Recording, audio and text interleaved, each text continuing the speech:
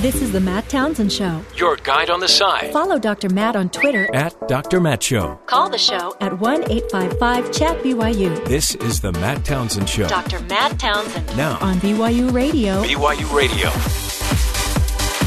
Good morning, everybody. Welcome to the program. Dr. Matt here, your coach, your guide on the side, along with Terry and Jeff. The gang's here. We made it. It's Tuesday, and boy, oh boy, good to be alive. Really? Yeah, good to be alive. I'm going to just start with that because, by the way, got the greatest gift ever. My son's home. Hugging on him, kissing on him. Served 2 years for the LDS Church as a missionary, and now he's home. And one of the things we had to do was take him to the movie The Greatest Showman. I think you've taken your mailman to this show, too. I've taken everybody, yeah. You talk a lot about it. It may very well be the best movie in the history of the world. Whoa. Yeah. That is, well, it's not really a bold statement coming from you. No. My other favorite movie used to be Dumb and Dumber.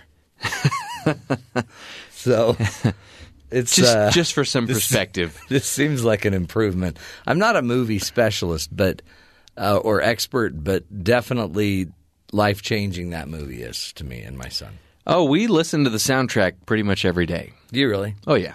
Yeah. I've worn out my Spotify on that channel. Do you just want to buy it? We're no longer able to shuffle The Greatest Showman. I think they popped in and said, "Sir, I think you've had enough." Get a life. Anyway, lots of fun, lots to cover, and it's just fun to have – because what's funny is I don't know what he knows. I don't know what he doesn't know. So I'm like, have I told you this? Did you know this happened? He's like, no, really, that happened? But then I realized he only lived in Missouri. Yeah.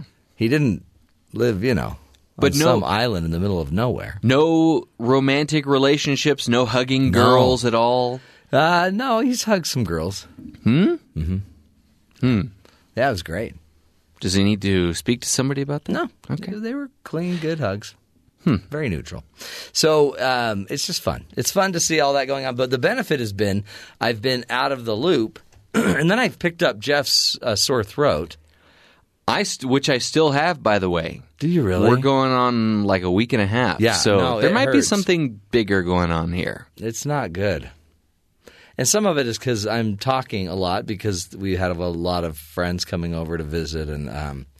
But it's hard. It's hard to have a radio show and a sore throat. So we're going to let Terry do all of the talking today. Terry, what news should we be paying attention to? The benefit, though, by the way, of being out of the loop is I haven't been watching any of the news. So Scott Peterson. Hold on. You've got one, too? He's Scott Peterson, school resource officer who was armed on campus during the February 14th Parkland shooting. Yeah. Released a statement through his lawyer Monday claiming that he did nothing wrong during the attack and that he's being unfairly labeled as a coward. The statement reads, the allegation that Mr. Peterson was a coward and his performance under the circumstances failed to meet the standards of police officers are patently untrue. Mr. Peterson is confident that his actions on that day were appropriate under the circumstances and that the video, together with the eyewitness testimony of those on the scene, will exonerate him of any subpar performance. The statement offers Peterson's timeline, including how he claims that he was responding to a call about fireworks. But he did resign, right? Well, sure. Yeah. Broward County Sheriff, he took early retirement is what it was. He's been a resource officer for 30 years. Broward County Sheriff Scott Israel suspended Peterson based on video and eyewitness accounts of his behavior, after which Peterson resigned. President Trump called Peterson disgusting for not rushing into the active shooter scene, in which 17 died, and claimed on Monday that he would have entered the school without a weapon.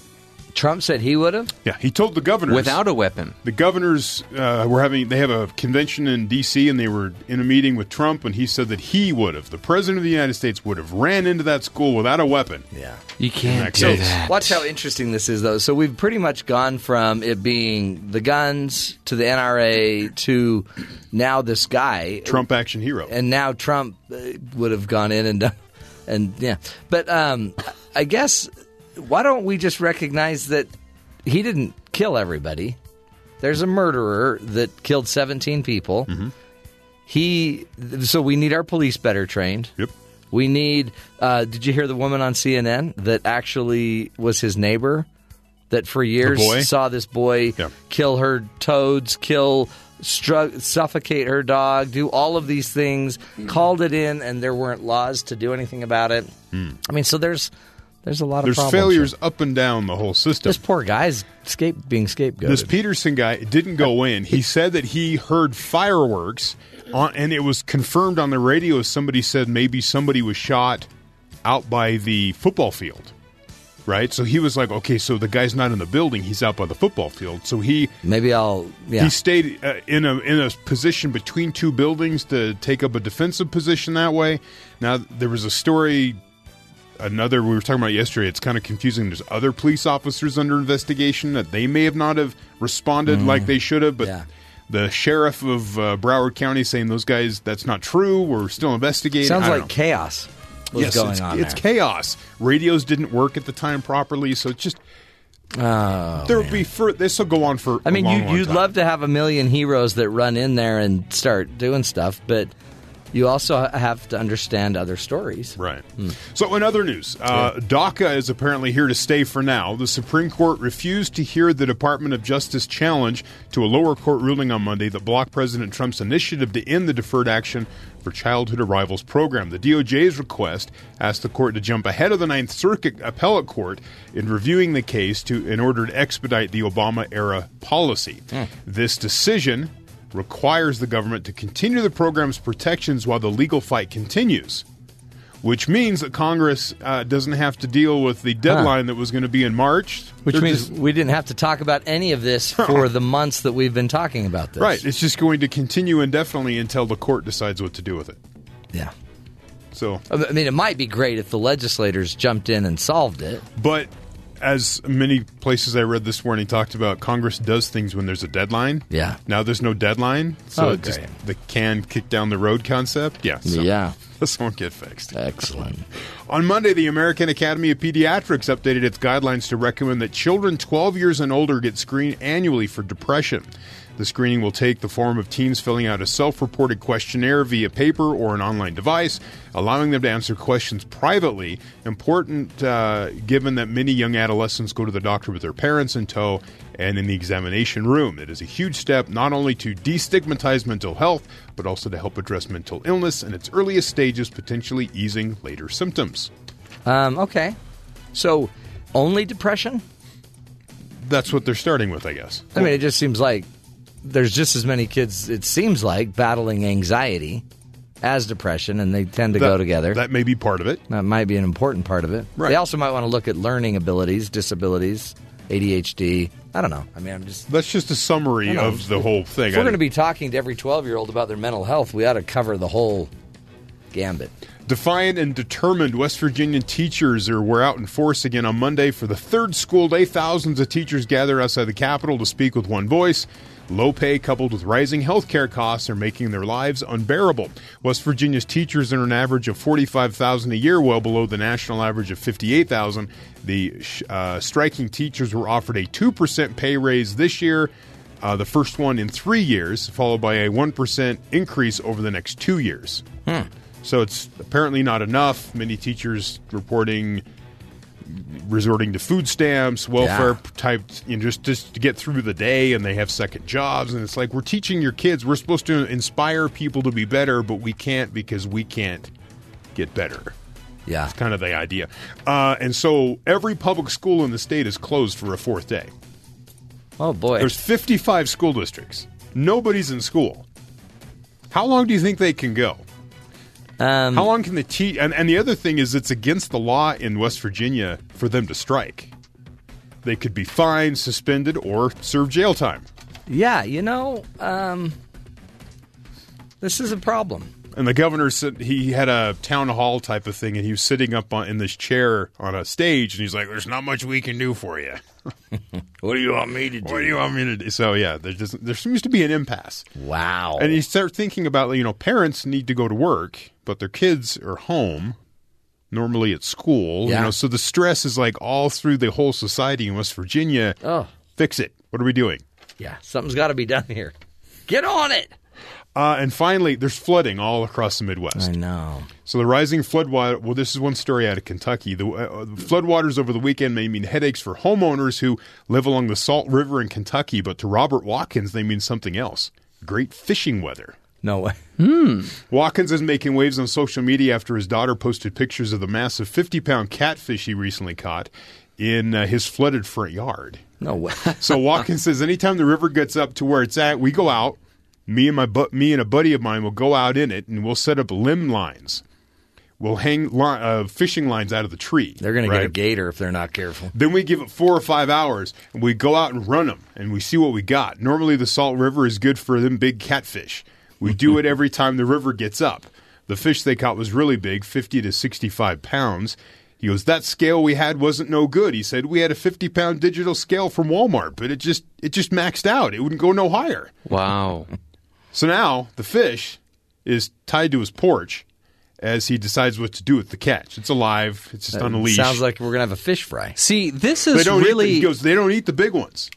Why, are they nasty? I don't know. They're probably dirty. Maybe it's more of a trophy rather than a... Oh, yeah, you got to mount that. Maybe it's a warning sign for other catfish. He goes, in any event, True. he says the 50-pound catfish he caught this weekend is far from his record. In 2011... He goes, we caught 16 of them in 3 days. That was bigger than that. He said, we got them up to 85 pounds. Wow. This is really what's been missing from fishing for me. The whole not having to go anywhere part. Yeah. We don't like to think of it as a flood. We like to think of it as fishing coming to your front yard. That's what we need in fishing. So the article said the fish is tied off. It's alive. If they decide to do something with it, then they can make that choice. If not, they'll just release it, let it go back into the... Because, there's 5 feet of water in his front yard. That is... well, he's very positive. Yes. And he's loving it. It's still flooding, right? Yes. And in all that flood water, there's a lot of weird stuff. There is. I'd be really careful. Yeah. He says, though, every time it floods, the really big fish come out to play. Oh, a lot of big things come out. Now, the small ones... What do all the other animals do? I know. They move to higher ground. I think they've even seen Goldie. Goldie, the big goldfish. The goldfish the size of a football. Yeah, that's a great show. He's still on the loose. Didn't we have a movie about that? Wasn't there a trailer called Yeah, Gold? we'll play that during the break. Because it's I love good fishing, and I love good fish stories. Yeah. Ever since I read Moby Dick. I think before, other than Dumb and Dumber and The Greatest Showman, you said Goldie was the greatest movie you'd ever seen. Yeah. And and I wasn't that into fish until I saw Goldie. And you kind of stumbled on it by accident. You thought it was a movie starring not Bette Midler, but Goldie Hawn? Barbara Streisand. Oh. You thought it was Goldie with Barbara Streisand. Oh, Babs. Love that. I thought it was going to be a total musical. Here's the deal. By the way, speaking of Goldie, did you hear that a star from the movie Clueless is now running for Congress? I can guess who it is. Who? I'm sure you know her name. It's the friend. Stacey Dash. Yep. How do you know that? Yep. Stacey Dash is running for Congress in California. She's the actress and outspoken Republican who has now filed paperwork to run for California's 44th district. She's not clueless. But she also doesn't have a chance. She just plays one on television. She just picked a bad district to run in. She's Hillary Clinton won that district 83 to 12%. Yeah. Whoa. So there's a really good and chance. She's coming from being what do they call them? A contributor on Fox News. Yeah. Which is going to really endear her to the general public there. But I mean, that's pretty gutsy, right? Well, I think she probably figured it's one way to Clueless 2 isn't happening anytime soon. So what's plan B? I don't know that I saw Clueless. Really? No. I feel like I live it. It was kind of a big deal. Was it? I don't remember it. Don't worry. You didn't miss much. Speaking of other news, our guest today is going to be talking about automated vehicles, autonomous vehicles. Yes. And they've actually had to start thinking about what everyone's going to be doing while the car is driving. Right. But it seems obvious to me. Sleep. Right. Sleep and Netflix. So I want to know what you guys would do if you were able to no longer have to manage your commute because you would get there safe and sound in your own car. What would you do? Because Terry's got, a 40-minute commute? Yeah. I would say read or sleep. Yeah, for that's sure. where I'd You've be. only got, a 15-minute commute, Jeffrey? If that. Yeah. So you're just going to read and sleep for an extra 15 minutes. Sure. Yeah. I mean, I would – right now, the driving and other things going on, I got stuff playing on the radio, maybe the window's down if it's warmer, the heater's on. Those things are just serving to distract me so I don't fall asleep as I drive. Oh, that's comforting. Yeah. So Well, certain days. Most days, not a big deal. Some days it's kind of rough. everything that you have to do to keep the car on the road, you see really as a distraction, Keeping me awake. keeping you awake. Yeah. Like, ooh, another car. Got to focus. You don't even see it as driving necessarily. No, it's just trying to stay awake. It's like slapping your face. Yeah. Now, that's probably the wrong way to look at the commute. Oh, no, it is. But it's really what it's doing. Definitely is the wrong way to look at it. But On certain days, not all the time. So it's not completely dangerous. It's just sometimes dangerous. do you think that there will be a day in the future where someone will say, you know how to drive? And you'll be like, yeah. Well, what was it? Back to the Future 2? He walks into the cafe and he starts playing that video game, picks up the gun and starts shooting characters on it. And the kids are like, oh, you have to play with your hands? It's a baby game. You mean Elijah Wood? No, but Yeah. that's who it was. then It great. was Elijah Wood. So, yeah, at some point, people are like, you drive? You've done that before? Remember, what was it, Minority Report? He jumped in and, like, overrode the car. And it was like, oh, my gosh, he's going to drive. And he's, like, crashing into other cars because that's not what it's supposed to, it's a whole system. The car moves with every other car. Oh, this is If someone gonna- just overrides and, goes nuts, you're going to hurt But somebody. it's going to change everything because now when you're sitting there mouthing off to your dad, he's not going to say, okay, I'm pulling over. He'll just turn around and start whacking you. You'll hit the button, your chair will automatically turn. Oh, Dad. And he'll be all over you. But then there's some concept designs they have for these cars where there is no, say, front seat and back seat. You walk in and it's like a mini living room. Oh, I Just a love bunch that. of, couches and recliners and just hang out. But Dad also won't be able to say, I'll turn this car right around. I don't right. know how easy that will be. No, Dad, it's set for Disney. So we're going to Disneyland. Good luck. Hal will come on and say, I'm sorry, Dad. I'm afraid I can't let you do that. Yeah. Oh, see, now that gave me the chills. What happens when you're stuck in the car? Now, what happens when you need diapers? You'll just send your car to go get diapers. Or, as they showed at the last technology expo they had in Vegas, it'll come to you.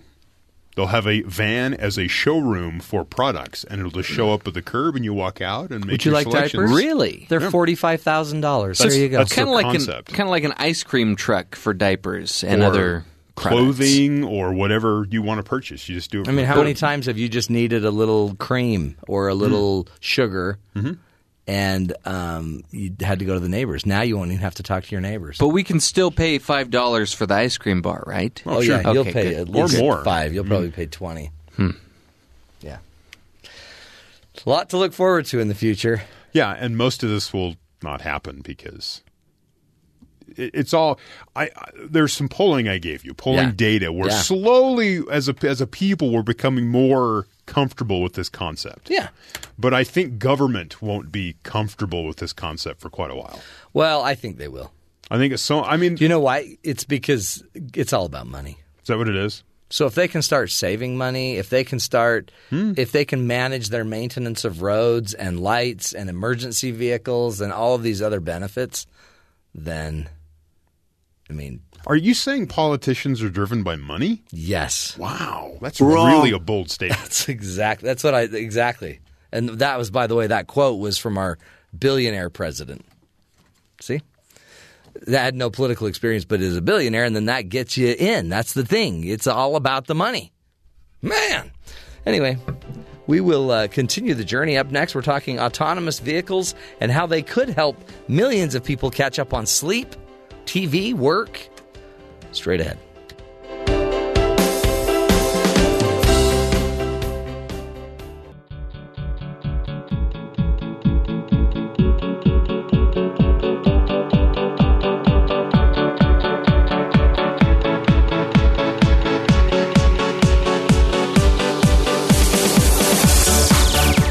Are you behind on your favorite TV show or work or even sleep? Well, the answer to some of your problems might be a few more hours a day in your car, especially if the car could drive itself. Here to talk with us more about this topic of autonomous cars and how they actually might be able to help us do a lot of things in the future that we weren't even anticipating them doing. Here to speak with us about it is Eric Williams. He's a professor at the Golisano Institute of Sustainability at Rochester Institute of Technology. Eric, thank you so much for being with us today. Good morning. Thanks for having me on the program. What a fun job you've got in a way, because part of what you're trying to do is just think ahead and start, creating models and plans and research about what would happen if autonomous cars actually come to be. Yeah, it's a fascinating topic and it's a lot of fun to work on. Do you talk about just some of the general statistics that a lot of us didn't realize? I didn't know how many people were commuting every day. And 19 million people are driving 2.5 hours a day on their commute, and 78 million are driving an hour a day. A lot of people are losing time in cars. Yeah, that was a surprise when we did the study, and that certainly you hear the stories of some people driving a lot per day, but the statistics from the federal government statistics are saying it's really people are driving a lot, and 20% of all the workers are driving. Their average driving time is 2.5 hours a day, and some are driving even more. Mm. Talk about the research you are doing and what you're trying to figure out. Right. So, the backdrop here is that technology is changing our life. And if we think about information technology, cell phones and Netflix and such forth, they really made a big effect on our daily lives. And autonomous vehicles look like they're going to be a thing. And if you think about it, that could have really massive effects on how we choose to live choose our daily activities. So for example, I live in Rochester. It's about a 6-hour drive from New York City. I'd love to go to the National Museum of Art, the Met, Metropolitan Museum of Art. Right. But it's a 6-hour drive, and you have to go through New Jersey, which is a terrible drive. And so we don't do it very often, about once a year. But if I could have if I had an autonomous vehicle, just go hop in the car in the evening, wake up in the morning in New York City, and be at the Met. So that would be awesome. So we're really trying to get at these, start thinking about these very, challenging and interesting questions about what might autonomous vehicles, how might we use them to in our lives. And so this is just the first step. And our first step, we're thinking, okay, who might be the people today, the early adopters who first buy autonomous vehicles? What might they want to do with them? And so I thought that one group of people might be the people that spend a lot of time in the car. Because the more time you spend in the car, we're spending time in the car better with the IT, because we can listen to audiobooks and program, for example. But we were really trying to figure out, okay, what are these people that are driving a lot doing? What are they losing out compared to people that aren't driving as much? And so now we compared the activity patterns. There's this thing called the time use survey that's done by the Bureau of Labor Statistics, and they actually ask for people's time diaries. And so they say, okay, what time do you get up? 4 a.m. What did you do? I had breakfast 20 minutes. And so on. They run people through an entire day. And so what we can do is we can analyze those surveys to figure out, okay, those people who are driving a lot, what are the activities that they are not doing in order to get that driving time? Interesting. And so in that you're finding out what they're doing and how they're spending that time. And I guess our assumption is that they would then naturally want to do more of those things, either catch up on work or sleep or TV. Yes. Yeah, that's the thought. And it turns out that hour and a half extra per day of driving that they're doing is made up for. The answer is relatively simple. It's 30 minutes of less TV, 30 minutes less work, and 30 minutes less sleep. Oh, interesting. So overall, if you have to commute, and that's probably something, just interesting data for everyone to know, if you are a commuter, you're probably losing at least 30 minutes of extra sleep. Yeah, I think it depends. This is the average number for the population. Depending on who you are, you might have a different situation, right? Right. But yeah, on average, yes. And then so I guess part of this would also then impact the design, how the federal government goes about looking at these autonomous vehicles, because I mean, so you're really just guessing at what we're going to end up doing with it, but something needs to start influencing, I guess, how they go about designing these cars and the way we manage autonomous vehicles. Yeah, I mean, certainly for and the automobile firms that are looking to develop this technology are aware that in general terms, and they probably do their own surveys in some form. But we have some basically we're able to leverage this database that they don't do for this purpose, but to suggest, hey, these consumers, at least your initial markets, those people are going to be really interested in having a car, have a design of an autonomous vehicle that'll be very comfortable to sleep in, that have a good video screen for watching TV, and also like some kind of keyboard thing that flips out so that you can do some work. What other things do you see the future of autonomous vehicles being able to do for us? What other uses do you see that will be become an essential part of that?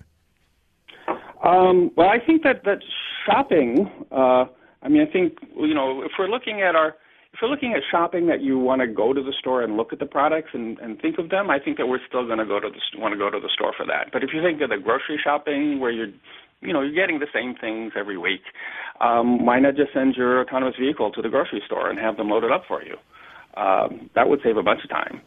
And also, not wrestle through the yeah, totally. It's got a grocery store. I think that this whole recreational travel, both from cities to the countryside and from the countryside to the cities. Like I gave the example of going to the Met, but all the people that are around New York City that they probably would go a lot more. They'd see opera or jazz clubs or whatever if it were a lot easier to get in, and autonomous vehicles make it a lot easier to get in. And conversely, if the city people that will maybe want to go out to the Adirondacks to go camping, well, it's now a much simpler thing to do so. So I could see potentially a huge amount of increase in recreational travel because it's easier to do.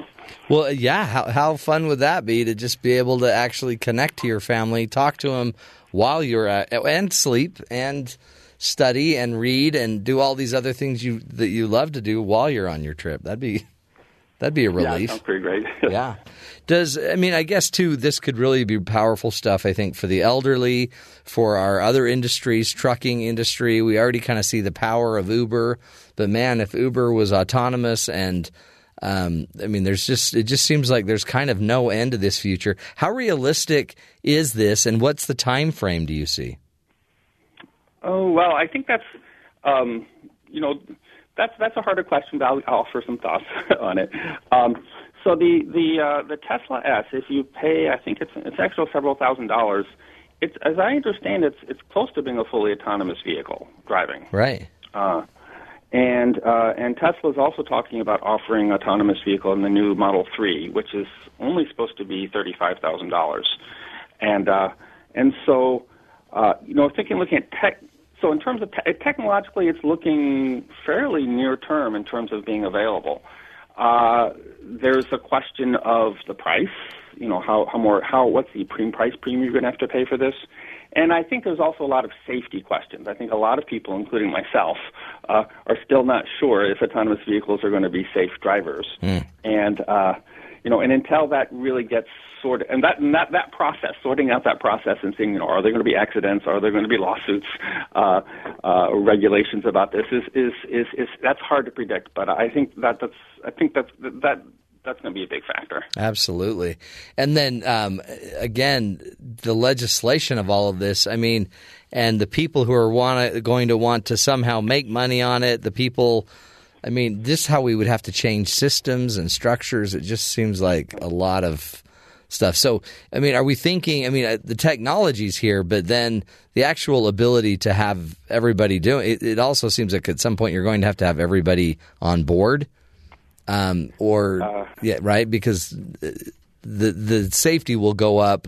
It's like herd mentality or whatever. The safety goes up as everyone is doing it. It seems like you'd be a lot less safe with people who weren't on the same system. Right. Yeah. However the system evolves, it'll have to start from a few autonomous vehicles, and then have more and more, and it'll have to, whatever the autonomous vehicles are going to have to deal with human drivers, which as you point out, is more challenging for safety than having, I believe, than having basically all autonomous vehicles. Yeah. But yeah, there's a big changes involved, and I think it's not all. It's also some hard changes because if you think about the taxi and truck drivers. Yeah. That's a lot of jobs. That is a lot of jobs. What do those people do? And we've talked a lot. We've talked to a few of them about how, especially like truck drivers, the technology would be, dropping. Maybe the trucks would maybe drive maybe on the interstate autonomously, and then they'd be stopped at pickup areas where then human drivers would drive them into the cities, and that might be a bridge to how that we do this in the future. But another one that you brought up in your article was about mass transit and those that ride public transit. Do you think that, eventually will we just have bigger vehicles like autonomous buses that are constantly running, or do you sense that more people everybody will have their own cars? Or will we all be just using kind of a green car that everybody borrows and it doesn't matter what car you have? Yeah, that's a $1 million question, I think, in terms of where autonomous vehicles go. I think a multi-person vehicle, a multi-occupancy autonomous vehicle, has a lot of virtues, right? It's going to be cheaper to ride in because you'll be sharing the cost with the other riders. Right. It's also going to cause less congestion and less environmental impacts, so those are good things too. The thing is that because it's multi-person, there's also less less convenience, some degree of convenience and autonomy in your own. Owning your own vehicle, that gets lost there. Which future is it going to be? Is it going to be the future of a fleet of shared autonomous vehicles running around, which you hail with the Uber kind of app, or is it going to be, no, this is my autonomous vehicle, which I'm going to send it on all these errands? Right. I don't think anybody knows the answer to that question. I think a lot of it will have to do with, one, the price of the technology, and two, the price of gasoline. If the vehicle's cheap and gasoline is cheap, I suspect people will, at least the people that have money will buy their own. Yeah, everyone will want one. Well, we appreciate it, Eric. This is interesting insight, and just keep up the good work. We're going to need somebody thinking about this ahead of time. Eric Williams is his name again, a professor at the Golisano Institute of Sustainability at Rochester Institute of Technology, and he's doing the thinking that most of us just kind of dream about.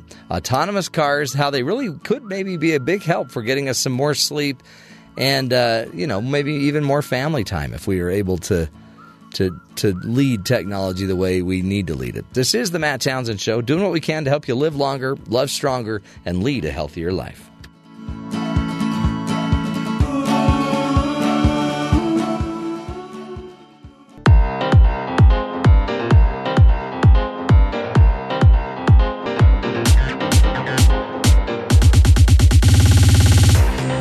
Welcome back, friends. There's so many things going on in the news. A lot of times you don't get to hear in depth all of the Supreme Court news. No. But apparently there's a big case going through the Supreme Court that could impact email. So the Supreme Court today will once again find itself wrestling with the balance between digital privacy and law enforcement. Remember the iPhone problem they had after the San Bernardino shootings? They wanted into the iPhone. Apple's like, we don't have the ability to open that up. They said, no, we don't believe you. They fought back and forth. So today they'll hear an hour of arguments in Microsoft versus the United States, which is a case involving emails that are stored in overseas servers. There's a chance that your email, even if you're using, say, Google or another product other than a Microsoft email account, your email is actually stored in, like, Ireland. What? Because of the way, it's just how it's fast. How the World Wide Web They have storage works. facilities there because of whatever reasons. Or it could easily be backed up on another server in another country. Exactly. So it says if an American email provider stores your emails on a server that is located in another country, does it have to hand those emails over in response to a warrant from U.S. law enforcement? Ooh. Right. So the case hinges on a Stored Communications Act of 1986 in which Congress required law enforcement to get a warrant to search electronically stored communications. So you have to get a warrant. Got to have a warrant. The Justice Department argues that Congress clearly intended for companies like Microsoft to disclose electronic communications within its control, regardless of whether the provider stores those communications in the U.S. or abroad. Oh, boy. If search warrants don't cover emails stored overseas, the Justice Department argues that provides an easy path to get away with crimes including terrorism and drug trafficking and other horrible things. Yeah. Because you're like, oh, it's in Ireland. You can't touch it.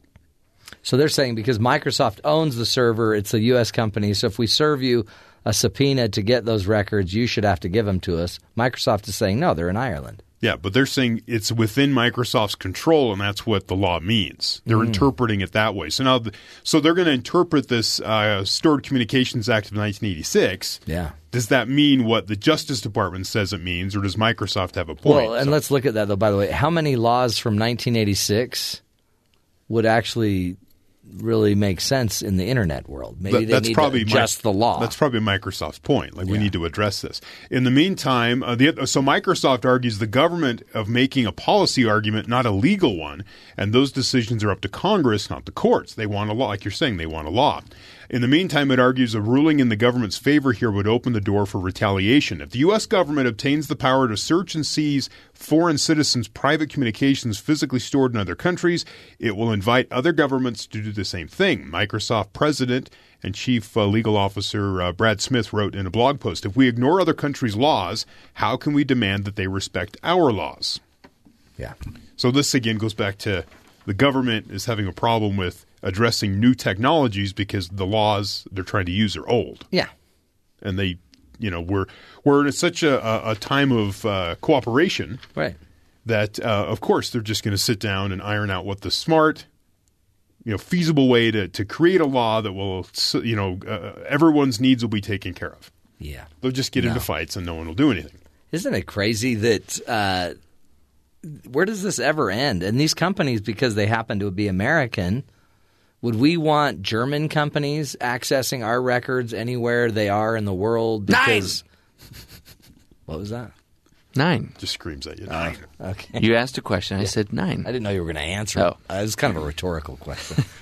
Anyway, it's interesting because we're all comfortable with Microsoft because they're our company. Right. They're an American company.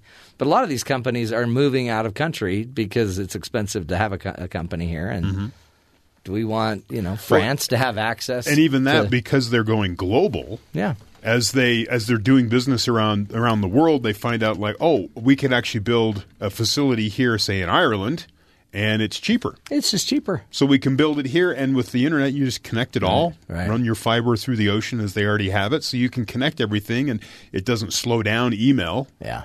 And so they just do it that way, and they store things all over the globe. And so are you subject to the law where you're located or the laws of the globe? I mean, how does that work? Yeah. And that's really the question they're trying to answer. And that's why we need a global czar. This is where people also question, is the Supreme Court, I mean, they're the ones that ultimately will decide the legality of this case. Microsoft wants Congress to actually vote on it.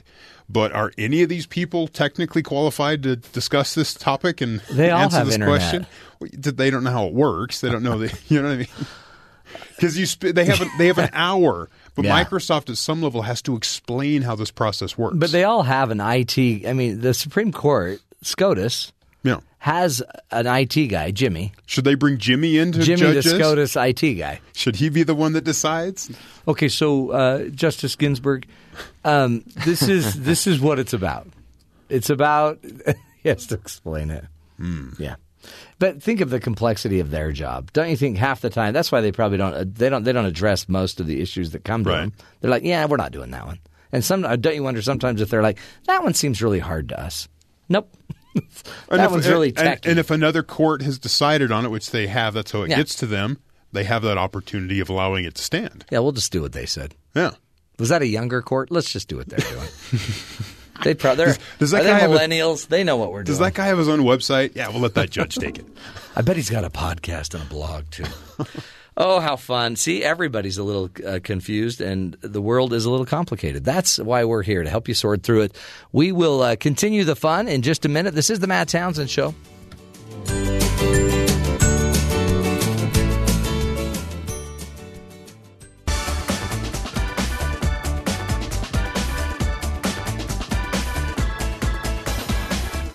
Welcome back. You know, with the Olympics winding down and all of that, now the Americans are trying to figure out what happened with the dearth of medals. They just didn't quite get as many medals as they should have.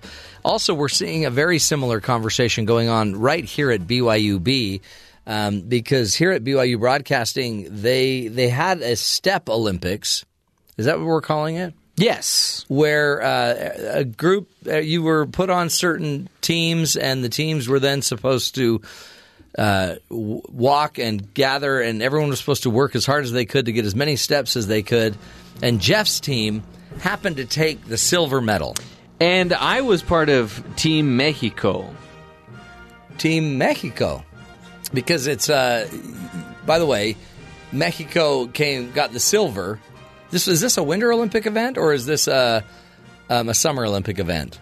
This was, well, what do you think? It's winter right now, kind of. So it was a winter walking event, step event. So here's the deal. And we were talking about it off air, but in the end, your team was only 20,000 steps behind the gold medal winning team. That's like a couple thousand steps extra per week. Really, in a way, just as somebody that walks professionally. Are you talking about yourself? Mm-hmm. When I do my walking, I get 10,000 steps a day. Okay, so which is roughly 5 miles. Unless I fall. If I fall, then I don't get as many steps. Which tends to happen with your grankles. Yeah. So I guess what I'm saying here is your team lost by 2 walks. Yeah. And I hear just through the grapevine that you didn't contribute as much to the team effort as they probably were expecting you to. Here's the thing. I sit behind a board here for 3 hours for the show. Mm-hmm. You stand. Then I go home and sit in a booth for the rest of the day. So I don't, once I get home, I don't go anywhere. Yeah. And I mean, I did everything short of marching in place here during the show, which I thought would be distracting and might look rather ridiculous. Yeah, it did. And but all you had to do was pull your weight, just do your part, and your team easily could have won the gold.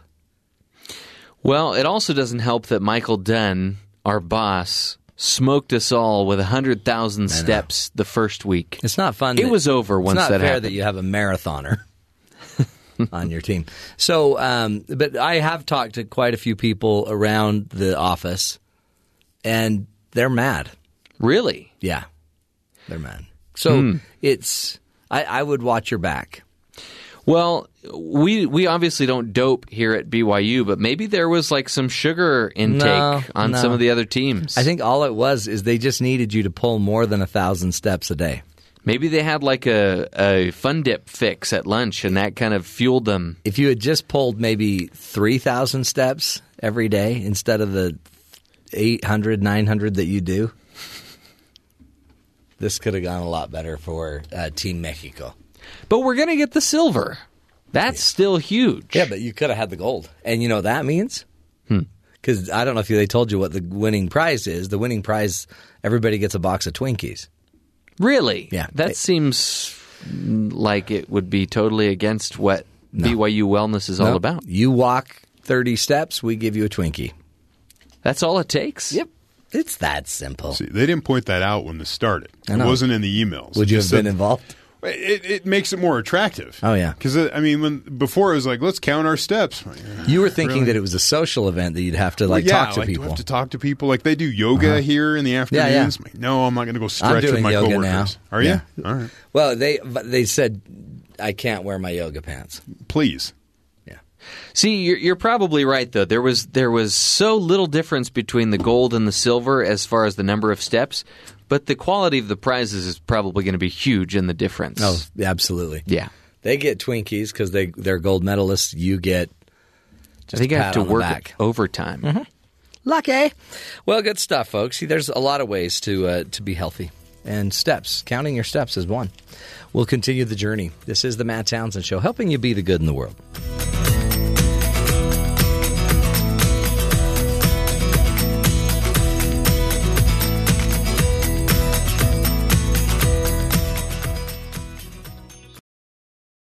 This is the Matt Townsend Show. Your guide on the side. Follow Dr. Matt on Twitter. At Dr. Matt Show. Call the show at 1-855-CHAT-BYU. This is the Matt Townsend Show. Dr. Matt Townsend. Now. On BYU Radio. BYU Radio. Good morning, friends. Welcome back to the program. Dr. Matt here, your coach, your guide on the side, along with Jeff and Terry. The gang is all here for you. And today we got a lot to talk about. We're going to talk about how to bond with your kids. You guys, I know you want to learn this. I watched the movie Wonder over the weekend. Oh, really? Yeah. They Wonderful. had pool noodle lightsabers. Yeah. Dad and son. Oh. They Just- fought right in the just living like room. you. So, Yeah. how old is your son? 6. 6. Is that? I have a 6-year-old, and I've been wondering if I can show her the movie Wonder. Did he have a lot of questions? Was there a lot of discussion going on when you were watching it? A little bit. Just the idea that he was like, well, that's mean. Why are they doing that to Yeah. him? And then, but at first, it's about a boy that has some facial disfiguration. He's had all these surgeries, and he's been homeschooled until like the 5th grade, and then finally he goes to public school. Yeah. That's kind of the story. And so my son's looking at it like, first off, he was, what was wrong with his face? So we had to pause and talk about how people That's cool. so you have that discussion about you'll see people that are different, but that doesn't mean you need to be mean to them. Right. Yeah, right. And then we also paused it because there's a scene where the kid's walking in and kids are like stopping and staring at him as he walks by like he's some sort of monster or something. Yeah. And we go, is that nice? And he's like, no, like, don't do that. And so there's all these moments where you can stop and show your kid, this is how you're not supposed to be as a person. Don't Sure. be mean. Don't, And kids are very curious, too, because they'll see things like that or somebody with a missing limb, and they'll say, hey, what's wrong with that person's? And, they're not trying to be mean. They're they're curious. They're trying to learn. Right. And they haven't got that social, I guess, awareness to understand that's probably not the way to ask that question.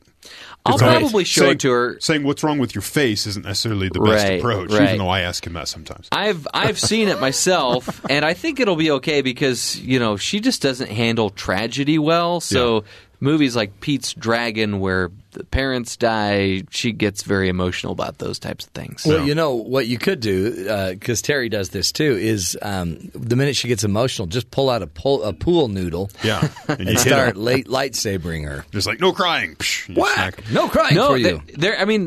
I know we talk a lot about TV and movies on the show, but there is something to watching, and we talked about this with a guest yesterday, and screen time, but I decided the other day when my daughter was sick, I wasn't going to go home and, try to get her to do other things. She was just sitting watching TV. I said, you know what? I'm not a huge fan of Barbie Life in the Dream House, but I'll sit down and I'll watch it with her. Yeah. And I did, and within a minute or two, she reaches over and wraps her arm around my arm. Oh, and she doesn't do that. Cute. So see? I think that's good. It was meaningful to her that I was willing to spend that time with her. Then he followed up with a My Little Pony movie, made an entire afternoon out of it. Actually, my wife no wonder took you them didn't to get see your that steps. one. I missed that one. How fun is that, though? That's what being a father's all about. Not pressuring. So today we're going to talk about... When my son feels bad, we watch Spider-Man and the Avengers and Star Wars cartoons. It's great. But they can become rituals. Yeah, These are rituals. Nobody watches those shows unless it's dad and son. Like, he wants to watch them. And I go, you can't watch those without me. No, that's our how thing. we bond. Yeah. It's not that dad's really interested in these cartoons, but I am. This is how I get out of housework for 2 hours. Wow, that is... It's for a minute it was sounding really healthy. Because I then tell all my of a wife, sudden I it go, sounds less healthy. I wasn't able to get to that. We were watching. He was having a bad day. We watched Spider-Man. Sorry. So she's like, at first she was like, "Oh, okay, I understand." Now it's like, seriously, you have to watch your shows with him. Oh, cute. The thing is, so loving. Our wives still find time to do all those things. Yeah, I know, it's ridiculous. I know. I don't understand it. Well, they're superior beings. I mean, if we're honest. Do we genuinely care about them enough that we want them to just take a rest? Or when we see them up and doing things that You we feel know we guilt. should be doing, is it the guilt? Yeah. It's guilt. It's total guilt. Like, why don't I care more? Honey, sit down. I'll do those dishes I try eventually. Especially when you're mad. Like, sit down! I'll do them. I shut the guilt out Do by you? just thinking she could sit down if she wants to. Right? This is a choice she is making to do this. This isn't that I'm not doing enough. She's just doing too much. Oh, wow. You need to sit down. Take a load off for a second. Yeah, but Okay. then she'll put that to the test when you say things like, when she says, if I don't do it, it won't get done, and you say, oh, that's not true, and then she tests you on it, and it's definitely true. Well, you know it's true. Yeah. You just can't admit it. That's crazy. Works against you if you do. So that's, it's interesting. I miss one day because Jeff infected me with some plague, a throat plague. Hey, but at least the leprosy's gone. Yeah, I'm not scaling. I don't have the scales anymore. But I missed one day, and then all of a sudden you guys have these profound conversations. Right. I didn't know that's what was going on when I'm not here. I don't know if they're quite profound. No, we talked a great deal about telemarketers, the robocalls that now do not give you the option to opt out. Yeah. I had another one yesterday. You have been named in a lawsuit. Call this 800 number now. What? What? Hold it. What? Click.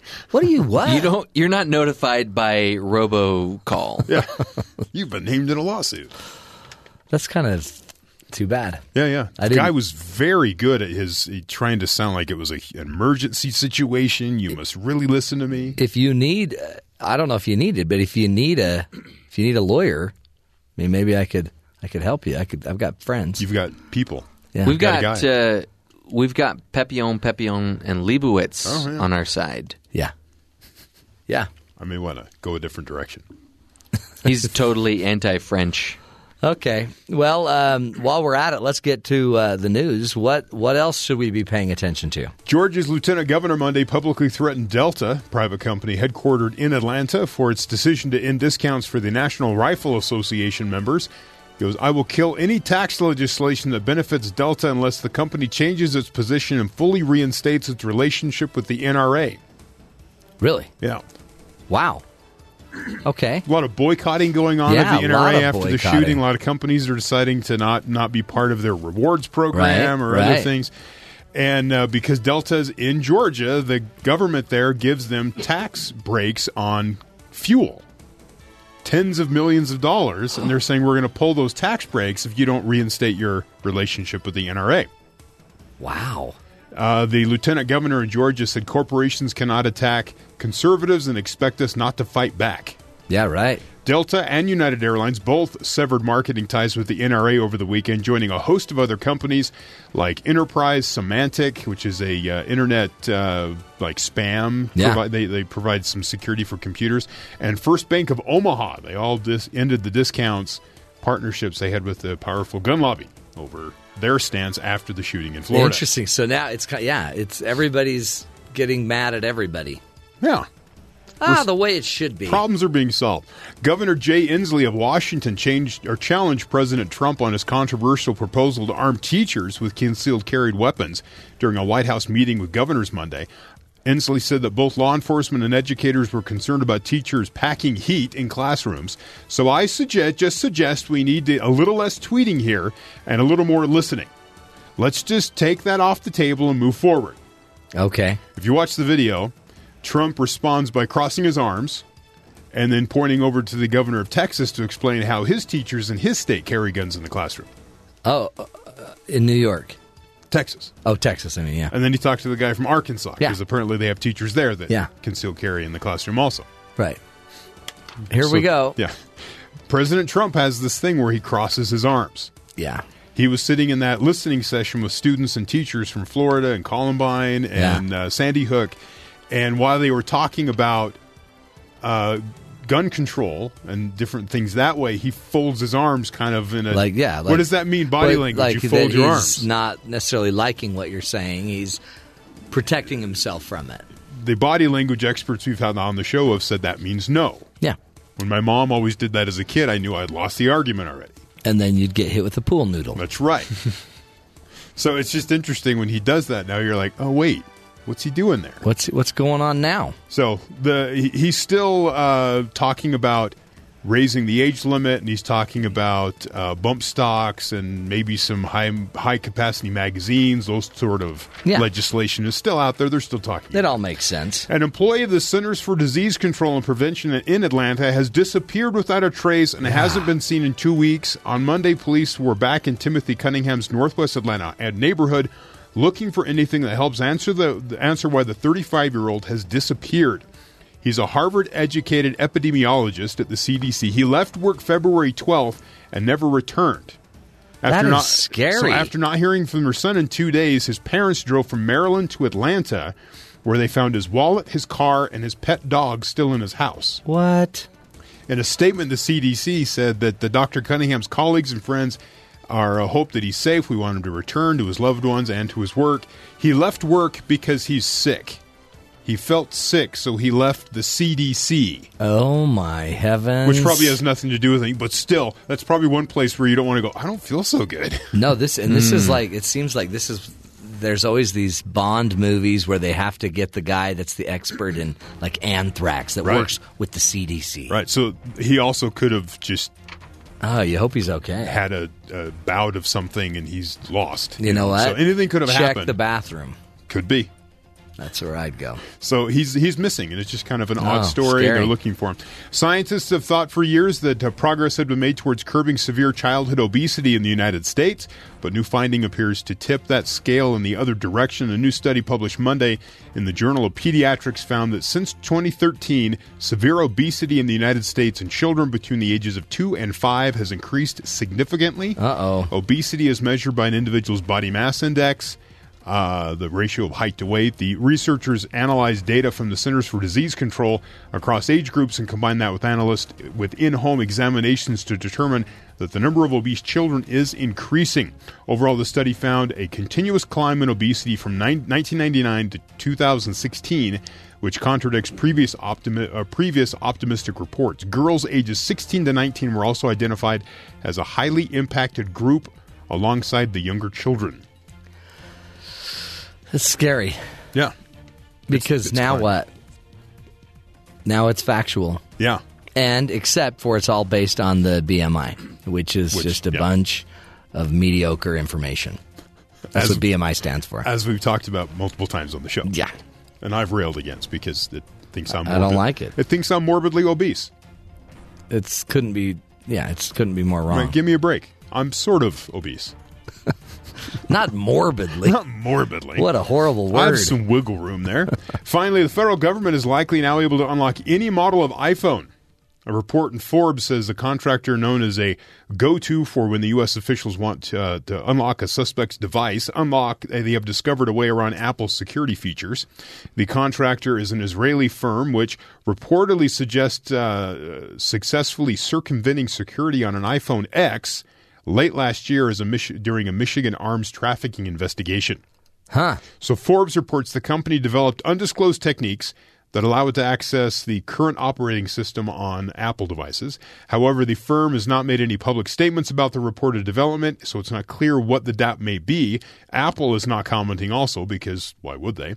If true, the news marks a major victory for police forces worldwide who struggle to keep up with the increased security that comes with each new iPhone. See, we knew they'd figure it out. Sure. Come on. They wanted They wanted Apple to do it for them. Yeah. They said lazy. No. And so they figured it out. And there's some workaround now. So they rest assured they can break into any phone they want now. But by the way, that shouldn't make us feel very good. Oh. Right? I mean, does it make you feel safer? Well, if I felt safer knowing that, man, even the federal government couldn't get into my iPhone. So it's not just me that's messed up. Right. Everyone's clueless about it. So you support terrorism is what you're saying. Yeah. Whoa. I guess. That's how that argument went. Yeah, I mean, it was a big jump, but yeah. You want personal security on your device so people can't get in and look at your whatever you have on your phone, but if you're against the government doing it, then you support terrorism. Yeah, that makes so much sense. Right.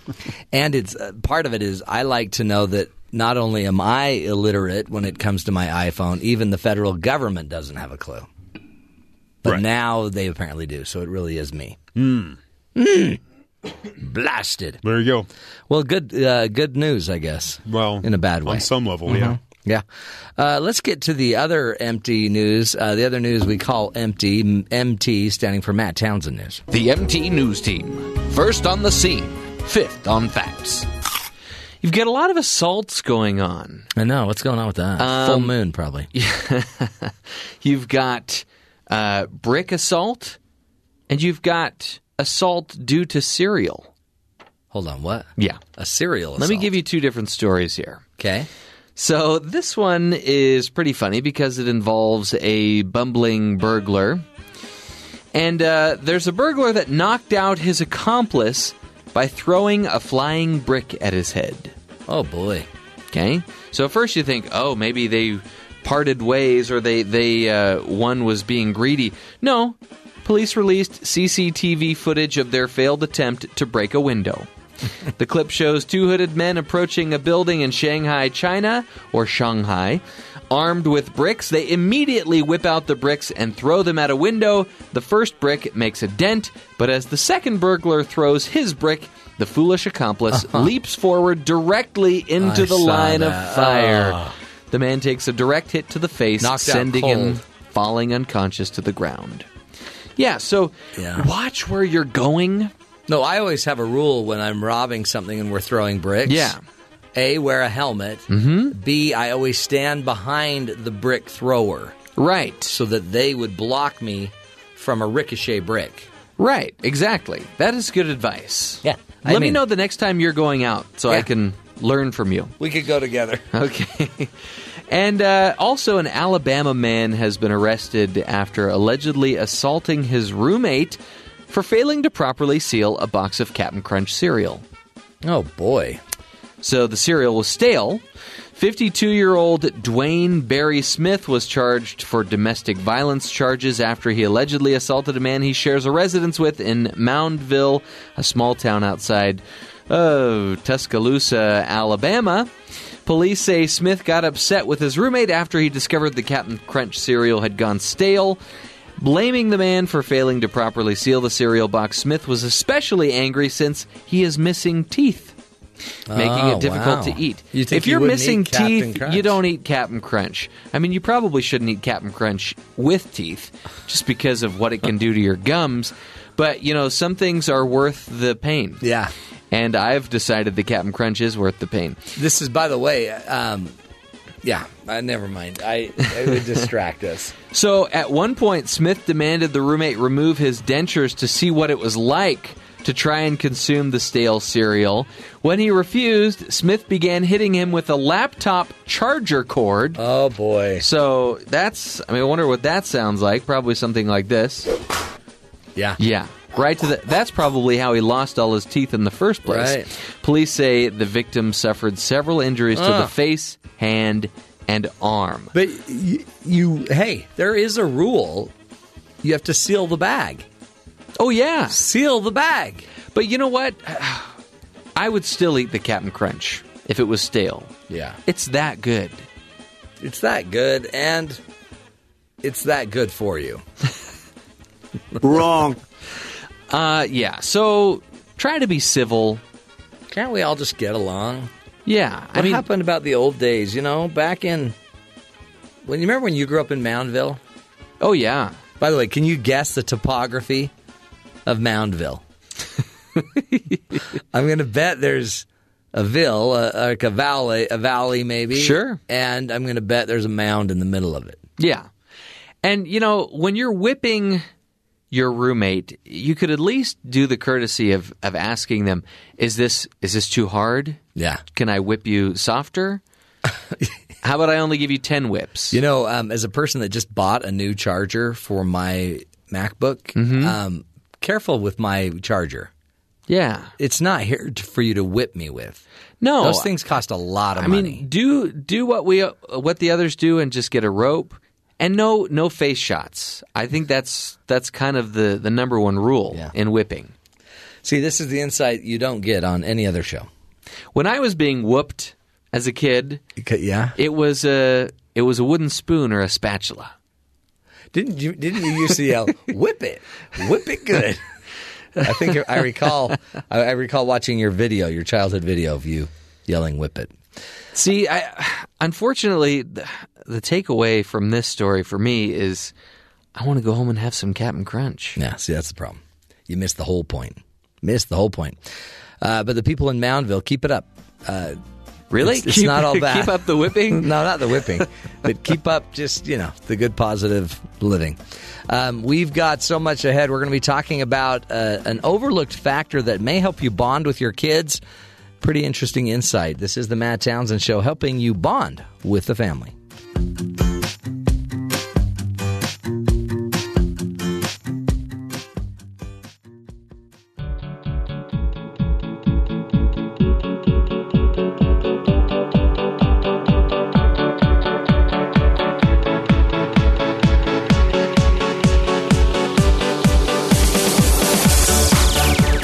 To master a certain skill, it is estimated that it takes more than 10,000 hours of practice and training. That means we should all be masters in the family by now, right? Wrong! As we grow and develop, we find constant roadblocks. Forging bonds on love and communication can be difficult, especially if you have young children. So here to help us understand better how to bond with our kids, Dr. Erin Leyba, who is a licensed social worker, joins us today to share some of the forgotten factors that can help you bond with your family and your children. Erin, thank you for being with us today. Thank you for having me. This is, it's funny. We think bonding is such a natural thing. It's just so easy. It's just what we do. But there are some pretty interesting things that we can learn, even from science, that might help us understand a little bit better how to connect to our kids. Talk about this hidden factor, this overlooked factor that you mentioned in your article that helps us bond with our kids. Yeah, I think one hidden factor is the idea of rituals or routines that have, a sweetness or a warmth to them. So one example might be a grandmother taking her grandkids to the park every Friday afternoon, or, celebrating a birthday by always taking your child to a baseball game and stopping for ice cream afterwards, or things like that. Things that kids can count on, that they that are rituals that are kind of repetitive, but that have sort of that element of sweetness, fun, laughter, or real warmth to them. And by doing them consistently, what does it give the child that makes bonding actually take place? Yeah, I think there's a lot of research behind the value of routines, that it helps children adjust. It builds their social skills, their academic skills, their language, and also it really helps them bond with their parents. It invites a sense of cooperation. So instead of getting in power struggles over things, kind of when you have set rituals in your house, like when your homework's done, then you can turn on an electronic, or when you get dressed, then you can have breakfast.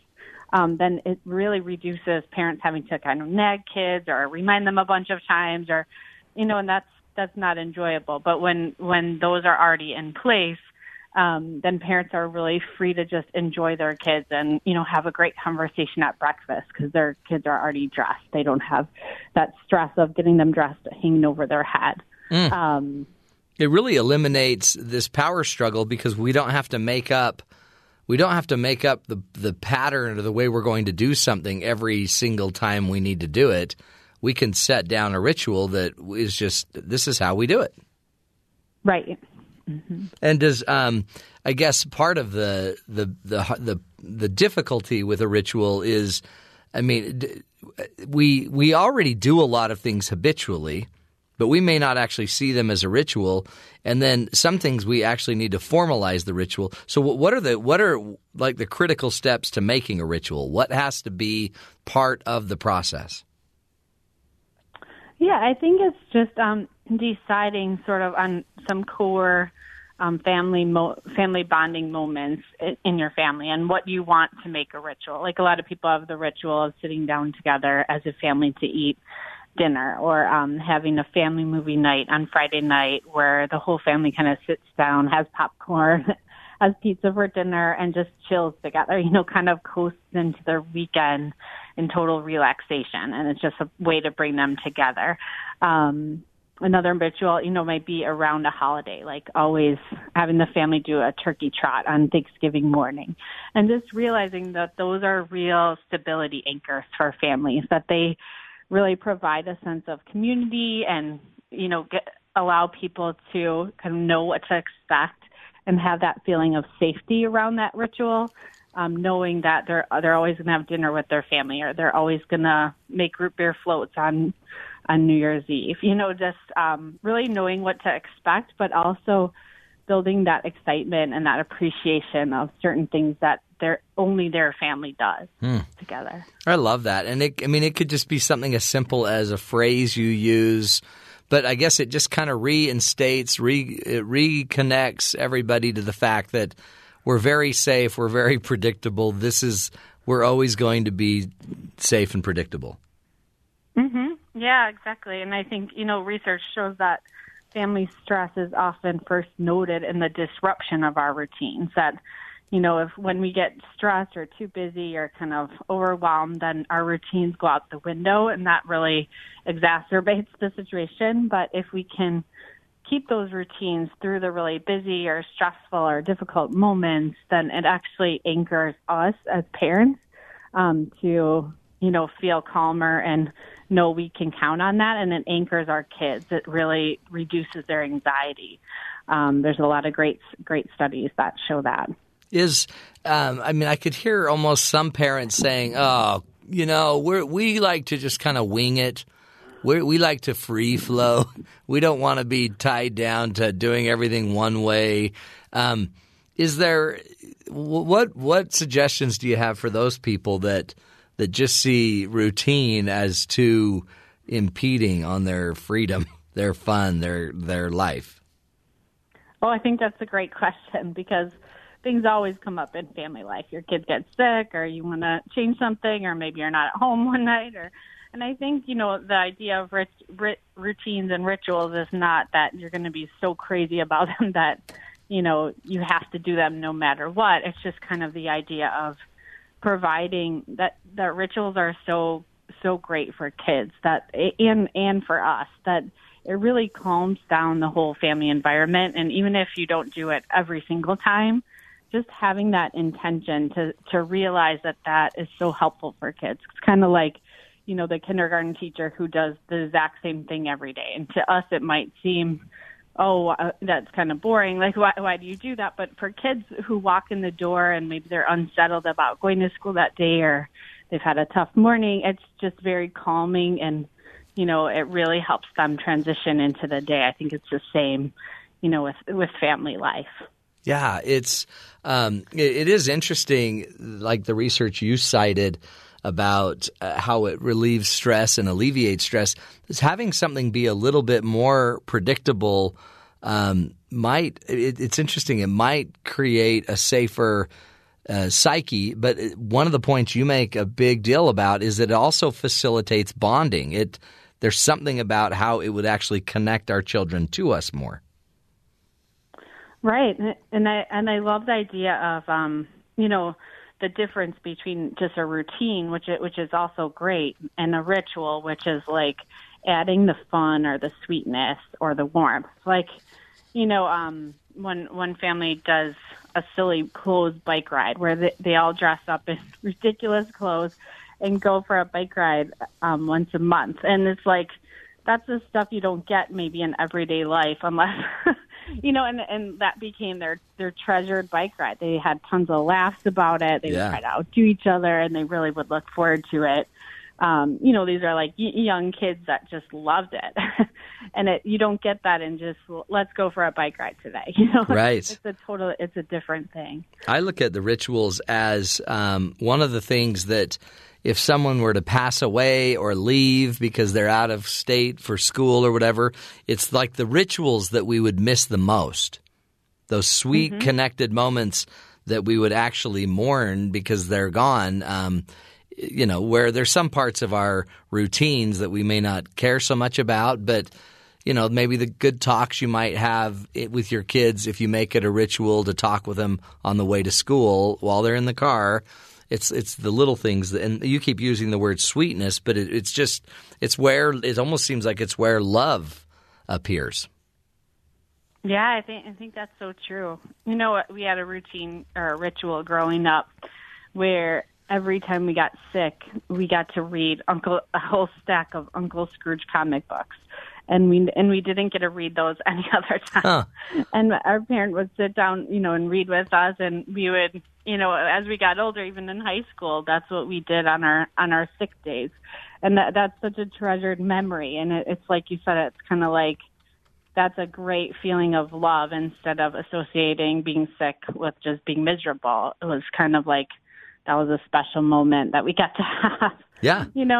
It's you, in fact, in your article, too, you cited a father who would get his two girls corsages every Easter, and he did it from when they were 2 to when they were 30 years old.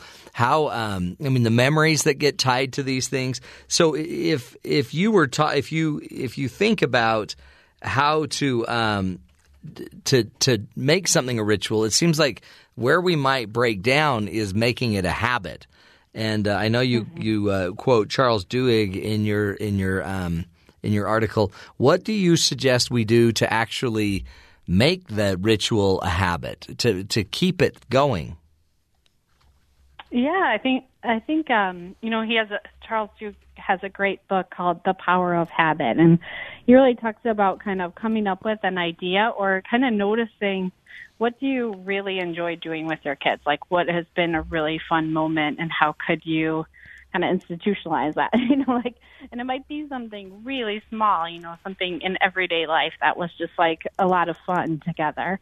And how could you keep that going? And then I think that the big key is to notice, the effects on people, how you feel like you had a great time with your kids, how they feel like they had a great time. Everyone was laughing. Everyone was enjoying the moment. And then it's kind of remembering that reward that keeps the habit going, that will help you, keep repeating it, because it is hard to keep any habit going in the busyness of life. Like even, 1 5-minute thing in a week is hard to keep going. But if you can remember, kind of the science behind it and also how you feel in that moment, it can be motivating. Again, we're speaking with Erin Leyba, who is a licensed social worker and is the author of the new book, Joy Fixes for Weary Parents, 101 Ideas for Overcoming Fatigue, Stress, and Guilt, and Building a Life You Love. She also has a website you can get all of her information and her ideas from if you go to erinleyba.com. Leyba is Leyba.com, erinleyba.com. But Erin, one of the things, just to be clear, that you're teaching us that is with pretty much anything in life, we could create more of a routine, which would eliminate some of the fights with our kids. But then we can also, with special things in our lives, we could create rituals, right? So it's about routines and rituals, and this will bond us to our kids and create just a lot fewer arguments, probably. Mm-hmm. Yeah, and I think, one of the neat pieces of research I noticed while writing this article was that routines can help family members stay close despite their conflicts. Kind of like conflicts are going to come up among family members, but the routines kind of are this glue that keeps bonding them back together, even though, they might be drifting apart in certain ways or, having conflicts or arguments. That routines really keep that closeness among family members, too. And you can almost see that. Like if you have a certain holidays you celebrate together, those routines or those patterns, I guess those could also be rituals, would be they'd kind of force everybody to come back more regularly and engage and re-engage. Connecting and having to make up with each other. No, I've seen that too. Just couples that I work with that they have a routine or a ritual actually of maybe going to bed together, talking or having a prayer or whatever they do, that would actually take any fight that you had at 8 p.m. If you still do your ritual at 10 p.m. of going to bed together, you have to almost deal with the inevitable issue of the fight. Mm-hmm. Right. And it brings you back together to work on it. What any other advice you give us when it comes to making a ritual that would might be essential or kind of a good clue for all of us as we're trying to get more rituals into our lives? I think it's it's just that rituals are about presence too. That when you add that that fun and that warmth to routines, it's about being fully present and also kind of enjoying your life. And I think a lot of parents can get so serious about parenting, or they're just so busy, focused on the next thing, the next weekend, all they have to do, that it can be hard to kind of stop and reflect and then notice the moments that you love, with your kids. Notice the times when you're feeling really joyful with them. And I think, rituals, when you look at it as that's a time when you're really present and really loving life with your kids, that is, that's when the real ritual is happening. Yeah, that's when the real power takes place. Well, Erin, we appreciate it. Keep up your great writing. Again, Erin Leyba is her name. You can find out more on her website, erinleyba.com, where you can also find out information about her new book, Joy Fixes for Weary Parents, 101 Ideas for Overcoming Fatigue, Stress, and Guilt, and Building a Life You Love. Which, again, is the goal of this program, is to help you be the kind of parent you want to be, remove some of the guilt, some of the exhaustion, and actually increase the connection and the real love between you and your kids. We will continue the journey up next, doing a little Coach's Corner. This is the Matt Townsend Show, helping you be the good in the world.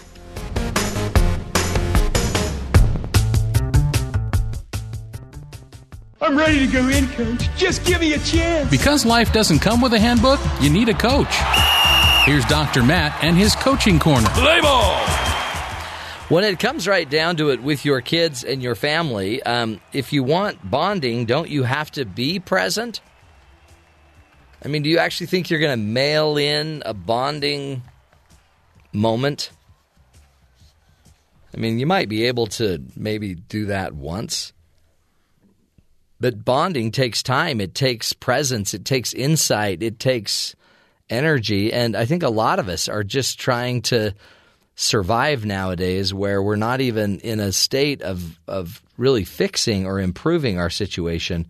A lot of us are just trying to stay above water. So when I think of rituals, one of the reasons I am really loving and big and a big proponent of rituals is simply the idea that if I could get people to more consistently try to connect, then we might actually make something happen in a magical way. If we have the time together, the right talk, the right touch, the right tone, maybe the right topic, and we can hold that space for an amount of time, I think I've actually seen many miracles take place. And it's not enough, I teach, to just stop the bleeding of your relationship so we're no longer hurting each other. We have to ensure that we are constantly feeding the relationship, which is an easy way to think about that is a ritual.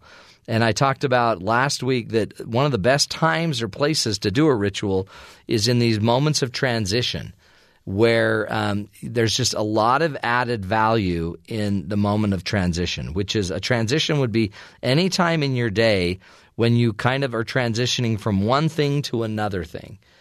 It's just a perfect time to have a ritual. Like when you come home and you see each other for the first time, it's the perfect time to have a kind of a hello greeting or a hello ritual.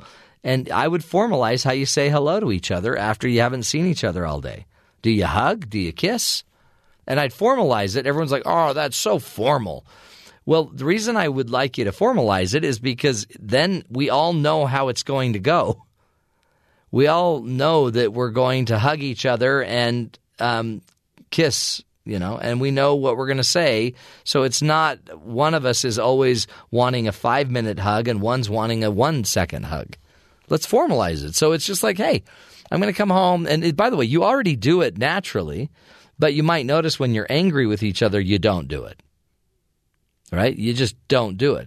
Rituals have so much power because they show to each other that you're in no matter what. We have rituals all throughout our culture, all throughout society. When you go to a baseball game, we stand up and we put our hand over our heart when they walk in with the flag, and we sing the national anthem. You know the ritual. And you don't do it because it's fun and it's easy. You do it because you believe in the institution of our country. You believe in a bigger thing that's bigger than you. Now, how powerful is that when you may not love the president, you may not love what's going on in certain places, but we still stand for the ritual. And what it says is you are more committed to this country than anything else. Well, the same is true in our marriage. If we have a ritual of hugging and kissing each other every time we see each other or every time we say goodbye, then what we're saying to each other is even if I just got in an argument with you 5 minutes ago, I'm still, no matter what, going to come hug you before I leave. What that tells you is I'm into us. I may not like you right now. You make me mad right in this moment, but I'm in. I believe in this institution. So think about your rituals in your marriage and those transition points. When you arrive with each other, when you say goodbye to each other, how about when you go to bed as a transition point? How about in between dinner and when you go, either watch TV or do what you do at night? Those are all moments of transition. It could just be how just other activities, how you hold hands could be a quirky little ritual. You might only hold 3 fingers, or you might, whatever you do with your ritual. But what's really cool about it is it's yours. The neat thing about a ritual, too, is they can be so customized to you, too, that they become very personal, they become very real. So don't overlook these little simple joys of a relationship because they really can make a difference. I know people that they just, it's little phrases they say. In fact, all of my kids do it now, where we just, if somebody mumbles or groans or says something and they don't understand what someone said, everyone in my family is like, "What'd you say?" And we always just as a joke say, "You heard me." And even if they didn't hear, we always say that. And so I have kids that are when they were away on their mission, they were doing that with their friends, with their acquaintances that they were meeting. And it just reminds you of home. So don't give up and don't think you have to be overly stressed about your rituals. Just know they're going to happen. They're already existing in your marriage. They already are there. And one of the rules might be let's try to create more of those rituals so that we can more habitually just learn to connect and be present with each other. Also, just another essential point that I think we learned is the power of routine. Our kids need more routine, and they need us as parents to put our phones down. Some of the research about the disappointment, the sadness, the loneliness that our kids feel when mom and dad are so overly focused on their phones, it's sad. So let's make it a routine of leading our families a little bit more, being more present, learning to turn off our devices, and learning to actually dial in to our children. And one way to do that is just simple routines. Go help put your kids to bed and become a part of their bedtime routine. Become a part of their the rituals of around dinner, where we turn all the technology off and we actually ask our kids, "Tell me what you learned today. What's your number one learning?" Stephen Covey used to always ask his kids, "Tell me what you learned today." And what that forced his kids to do was know that every day they weren't just supposed to go to school. They were supposed to learn something. And their dad was going to be asking them about it. That changes the entire game when you know you're going to be asked by your parents to teach you what you learned. And when they say, "I don't know," don't take that for an answer. Just say, of course you do. We'll just wait. Just think of something. Everyone's going to get a chance. Oh, come on, Mom. You almost have to fight through that first moment or two, and just let's start doing this habitually, giving them the opportunity to have a voice, to share, to teach, and that you're going to always be there to listen. What could go wrong with that, right? Get in that habit with our kids. There's power, folks, and there's great joy in being a family and having a family, and there's even more power and joy when we have rituals and we have focused time to be together. That is the true joy. We will continue the journey more straight ahead. This is the Matt Townsend Show, helping you live longer, love stronger, and lead healthier lives.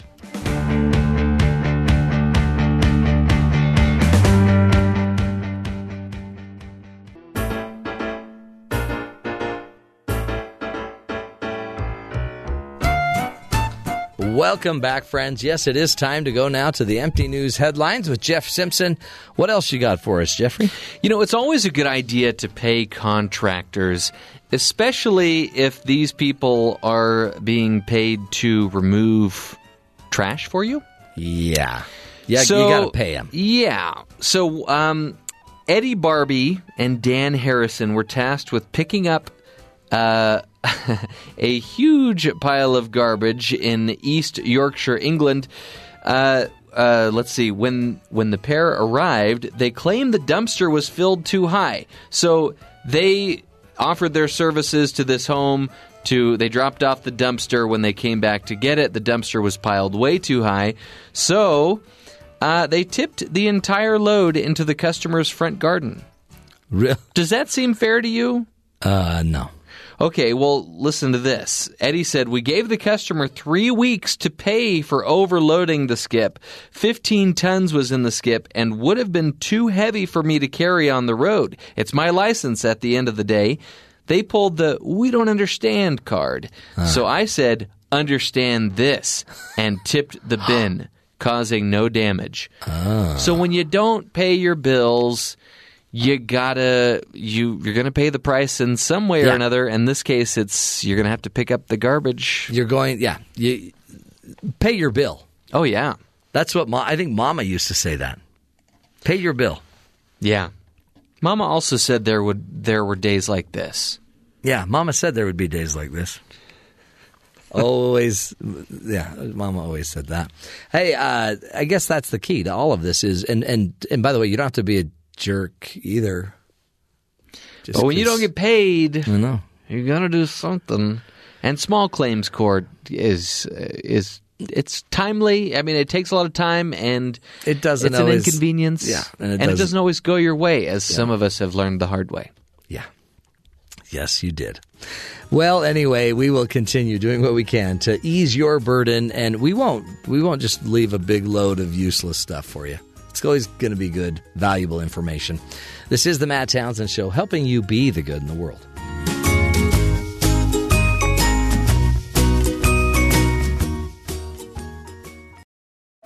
This is the Matt Townsend Show. Your guide on the side. Follow Dr. Matt on Twitter at Dr. Matt Show. Call the show at 1-855-CHAT-BYU. This is the Matt Townsend Show. Dr. Matt Townsend. Now on BYU Radio. BYU Radio. Good morning, friends. Welcome to the program. Dr. Matt here along with Jeff and Terry. The gang is gathered, doing what we can to help you and yours make it through this crazy thing called life. You're sounding a lot better, by the way, I should add. I think it's because I'm moisturizing my throat.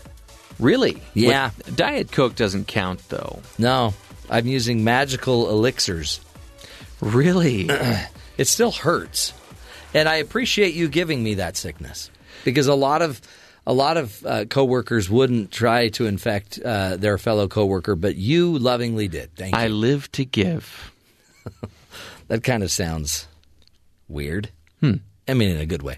But how did you get your hands on magical elixir? Don't ask. Do you have any magic beans for sale? No, it's a friend of mine has a company that's called Magic Elixirs Are Us. And sounds like he needs to rename that. If you can get 3 people under you who can get 3 people under them, boy. Then all of a sudden magic elixirs flow through the streets of Rome. Anyway, lots to cover today. That's almost the acronym for MLM, by the way. Should add. Yeah. Okay. anyway, today we're going to be talking about peanut butter. Is it as healthy as the claims make it be? Like, it's like supposedly, if you go to every fitness or like a triathlon site, long distance running, marathoning, they're always like, best breakfast ever is just a piece of toast with some peanut butter on it. Right. Healthiest breakfast ever. It's a good fat. It's a peanut good butter fat. is a good fat. Yeah. You're like, what? Yeah. It's the poison that we administer to ourselves so that we are not poisoned by it. You've got to start early so that you can develop an immunity to it. I love peanut butter. I think it is manna from heaven. Peanut butter is one of the main ingredients in my favorite treat ever. Licorice. Muddy. I know, but you're going to go to Muddy Muddy Buddies. I know. You always bring up Muddy Buddies every chance you can. Of course. One of the things, though, we're going to be talking about is it as healthy as they say? Because it's got fat. It's got a lot of oil in it. And apparently, from Dr. Ron Hager, it's a pretty healthy little thing. I knew it. It does a body good. It might be the type of peanut butter. Chunky? No, that's extreme what your wife's chunky? trying to tell you. My wife bought the natural no-stir peanut butter. Yeah. And it's sitting in the cupboard next to the general, I think it's Jif or whatever we have. It's just peanut butter. And it's like, so what's the difference? Why, Hold it. Wouldn't natural imply that it just it appears in nature? Sure. It's just like organic. And so somebody picked up some peanuts off the ground and threw them in a jar. When is there ever peanut butter in nature? Right. It's just marketing. It's like you go to the store and it says artisan, which implies limited amounts because, they're crafting it by hand, but they make it mass produced in the back room and there's 500 loaves of bread. So there have to be preservatives then? No, it's natural. Really? No stir. Okay. Yeah, I'm not sure. That's kind of what brought this on. I was like, wait a second. It's crazy. But one of the things, since I was out yesterday fighting a flu that was infected in me. A.K.a. playing hooky. The flu was infected or you had the flu that infected you? I was taking a nap. Because if you had infected flu, what is that? So it was injected. Okay, go ahead. He injected the flu into my throat. I don't know. But I'm pretty sure I got it from Jeff. Yeah, pretty much. From sitting in this room. Yeah. And but what I missed is there's a lot of weird stuff going on where now everybody's mad at the NRA, and then everyone's boycotting the NRA. Not everyone, but there's several. But a lot of big names are pulling away. Yeah. And now people are threatening to boycott those people. Yes. It's like a boycott fest. A boycottorama, yes. And this is all coming from the shootings in Florida. And there's cries saying, "Hey, that sheriff needs to step down because his men didn't walk in." And I mean, in a way, shouldn't we just keep learning? Let's keep learning all of this. No, we must lash out on social media. Yeah. That's how we respond. Is there anything different from people calling this guy a coward versus President Trump saying, "Well, I would have gone into the school"? Is there any difference in that?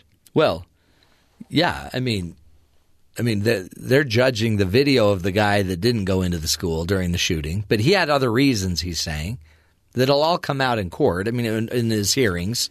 Yeah, he said, he thought he heard fireworks, he heard reports of fireworks, he heard that actually the shooter wasn't in the building near anymore, the football field. So he was taking a defensive position. He made a decision. That's what he's saying. Yeah. But now, he didn't go in the building. So last week we talked to the BYU football player who ended up on Family Feud, and one of the things we talked about with him was it's so easy when you're at home to just sit and criticize people that, oh, you're so stupid. I would have answered this. And it's kind of the same with this. Right. It's so easy for us to call this guy a coward, to say, oh, if I were in that situation, I would have done this. You don't know. No, right. You don't know unless you're in that situation. No, you don't know. Even then, you don't. Yeah. Well, very few people would naturally run into an area where people are shooting, but that is the job of a police officer. Well, we've been talking about natural peanut butter. Our natural instincts are to save self. Yeah, to sit in the car and eat peanut butter. Unless you take that job. That's then that's your job another, is to enter the building. It's another part of it. And they have him on video not entering the building. Oh. So regardless of what he thought was going on, he didn't enter the building. So what do you do with that? Right. And there's a great quote that says, you can't talk your way out of something you behaved your way into.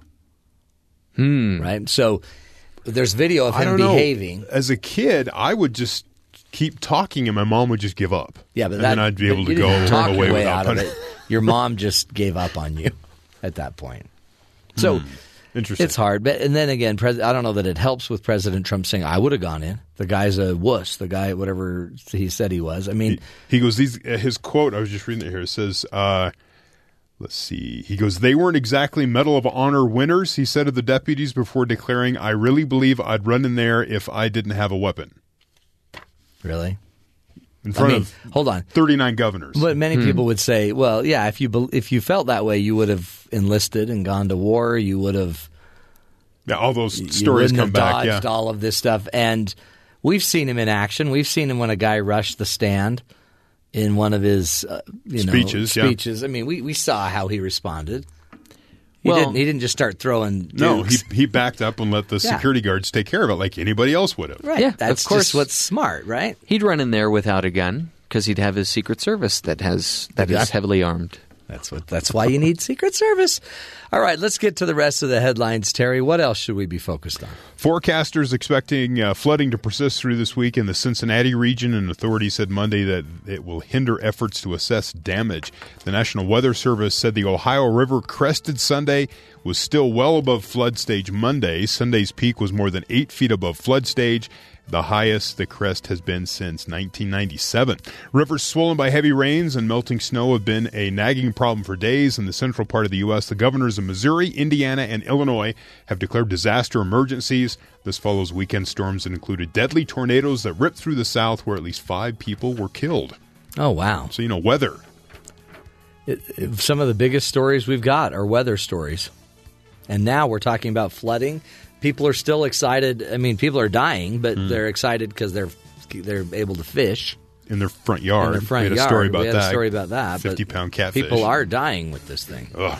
In a meeting with governors on Monday, President Trump noted that he'd launch on Sunday with two.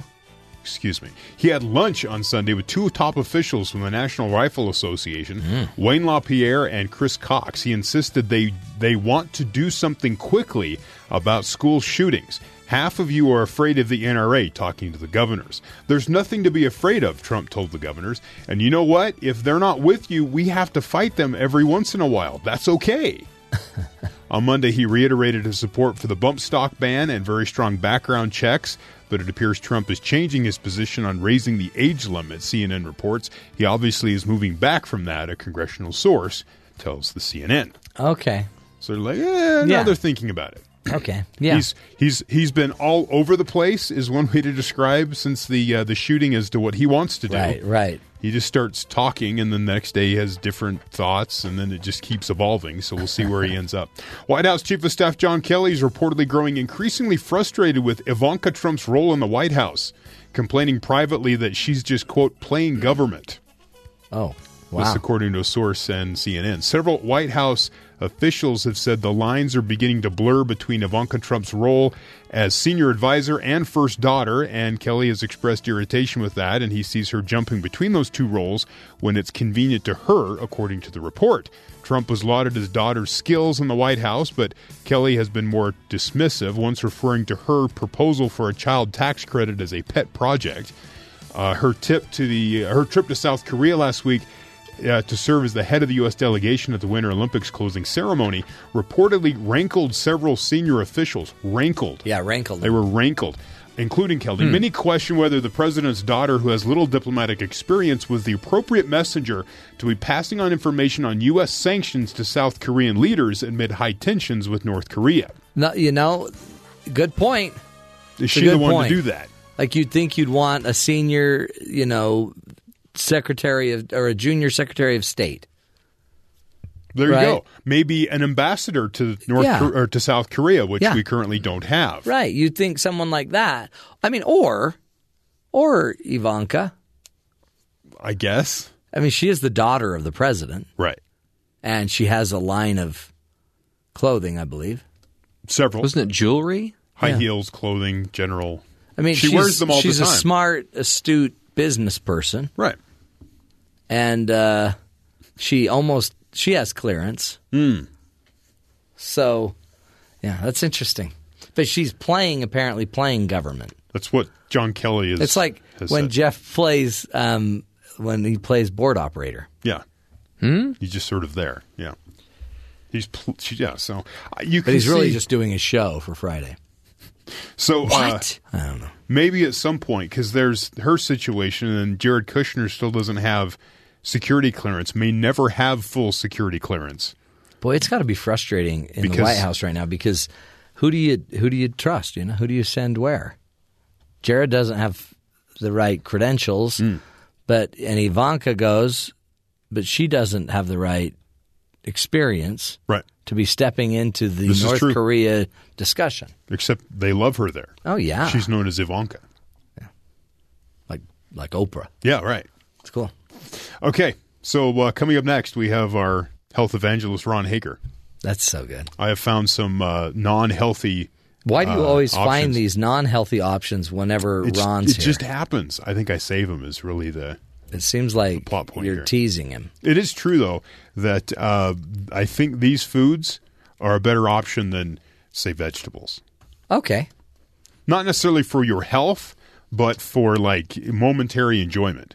Yeah. I mean, there's, like, the stomach ache from all the sugar and stuff that There's comes all later. that stuff, But yeah. at the moment, this might be better, enjoyment-wise. Than the very thing God gave us, a vegetable. True. Right. Okay. So, Easter's coming up. Yeah. Peeps, big part of Easter for people. Wow. People okay. love the sugar-covered sugar of Peeps, right? Yeah. So they've launched 8 new flavors of Peeps, apparently. How many? 8. Wow. Did you know there were 8 flavors? I thought the flavor was marshmallow. Sugar. Well, there's sugar, marshmallow, but they're flavoring them now. Okay. So they have a contest, kind of like what... yeah, like red, Well, yeah, but there's... purple. There's flavors. Purple's a great flavor. Okay. So they're launching a contest like Oreo did. They have mystery Peeps. Oh, neat. Right? So you get a package, it's a white package, and... You don't know what Peeps are gonna pop. Because it's all artificially flavored, when you bite into it, the flavor's different. Yeah, totally. So which flavor do you want? No, I'm with you on that. So they got Mystery 1, 2, and 3. Apparently, people are guessing that Mystery Peep Flavor 1 is either root beer or bubblegum. Ooh. Do those taste similar? No, which I No. found very interesting. Some people think it's root beer, some people think it's bubblegum. This gum tastes like root beer. The third one, they don't give you what number 2 is, but number 3 people are guessing sour watermelon, sour green apple, or Tide Pod. Oh, it's Tide sad that people know what that tastes like. This tastes like a Tide Pod. Don't eat Tide Pod. That's what they're trying to say there. Other flavors they're launching, sour cherry. Wow. It's available in 10-count packs at most grocery stores. It says it promises to make you pucker up. See, how do you know you're tasting sour cherry or just an expired box of Peeps? There's the box. Well, the expired box of Peeps, they're stale. Yeah, But then if you microwave they would them, be- they're fresh, which is why you shouldn't eat them. It's really a good point. Another flavor they have, more of a breakfast flavor. Hold on, a breakfast peep? Yeah, pancake and syrup Peeps. Oh, yuck. So there's that box right there. So pancake and syrup Peeps. Just be aware, they're out there. And there's 3 other flavors available at Target. So, you can find those. Peeps, they're called Filled Delights. So they have this whole different type of Peeps. These include Neapolitan chick with chocolate and strawberry filling. Neapolitan chick? Yeah. Wow. Then there's lemon sherbet, or sorbet, if you will. Yeah. I say sherbet. Sherbet. Sherbet. They also have an orange sherbet, but both of those are dipped in fudge. Yuck. Orange and fudge would be like a little creamsicle. So it's a Kind of. marshmallow It'd be a peep. peepsicle. Marshmallow peep, either lemon or orange sherbet dipped in fudge. Healthy. Maybe we shouldn't be eating these. I mean, don't get me wrong. I love eating stuff that's not healthy for you. Right.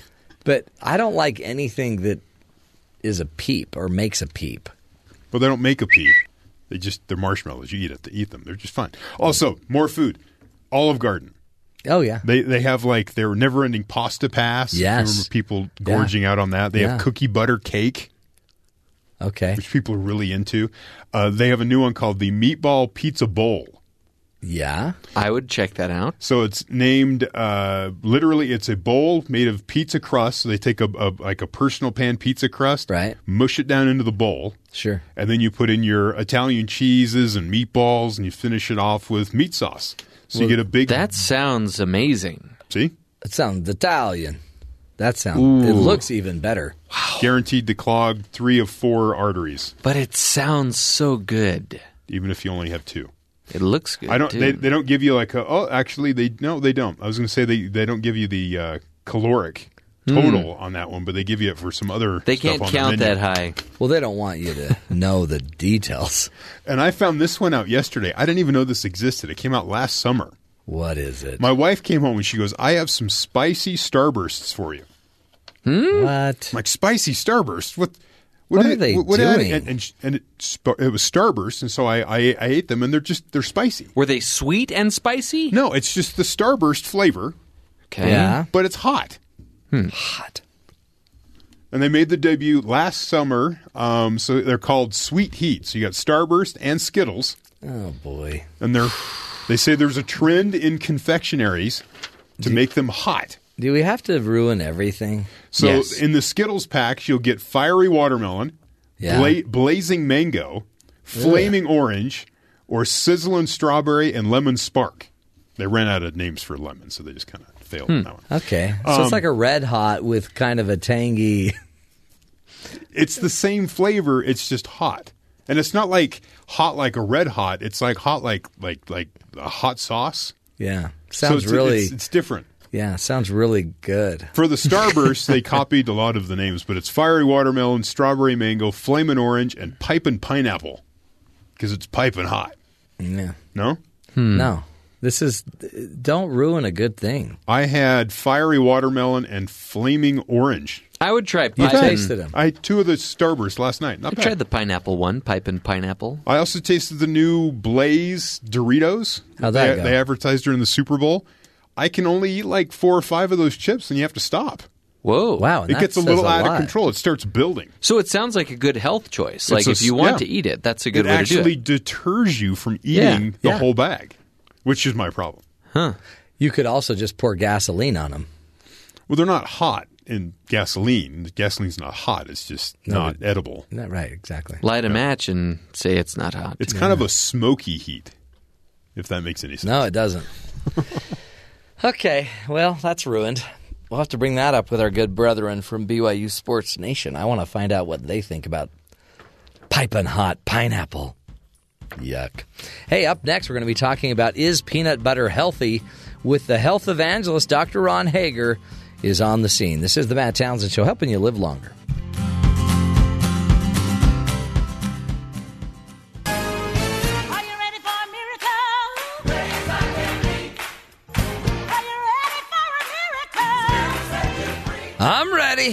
I'm ready.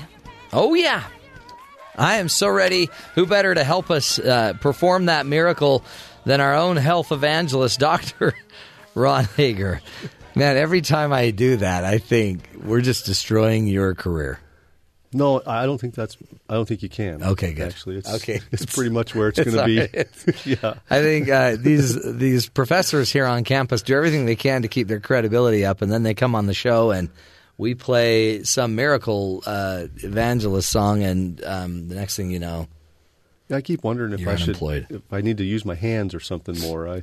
Yeah, but I like the robe. It's a nice effect. It's a really nice effect. Thanks. Dr. Ron is an associate professor of exercise sciences in the College of Life Sciences right here at Brigham Young University.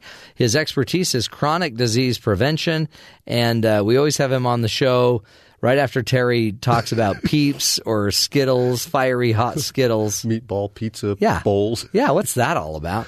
And today we were asking Ron the question, is peanut butter really healthy? Because we hear peanuts and peanut butter, it's like this perfect, it's the perfect food. Yeah. Well, there may be a little bit of truth to that. Somebody asked me yesterday, they said, what are you going to talk about on the radio show tomorrow? I said, different kinds of peanut butter. And they said, is is peanut butter different? And I said, no. I said, all peanut butter is the same, just like all radio talk show hosts. They're all exactly the same. They're all just the same. It's so true. No difference. No, they're all the same.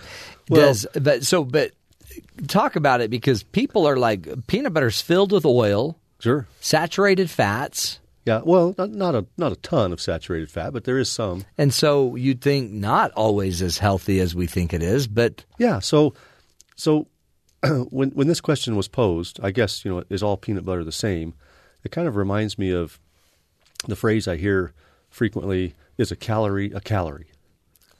Right? And it kind of depends on who you ask and how you define what a calorie is. If you ask a scientist, then yes, all calories are the same. A calorie, by definition, by thermodynamics, is a calorie. It's just a unit of energy. Right. And so a calorie is a calorie. But of course, how certain types of calories, I guess, whatever the macronutrient is, whether it's carbohydrate or the quality of the protein or whatever, however you want to consider it, maybe not all calories are the same. As a unit of energy, yes, they're the same. But is 100 calories of candy the same as 100 calories of broccoli? And by unit of energy, yes. Right. By how they affect your body, no, probably not. Right.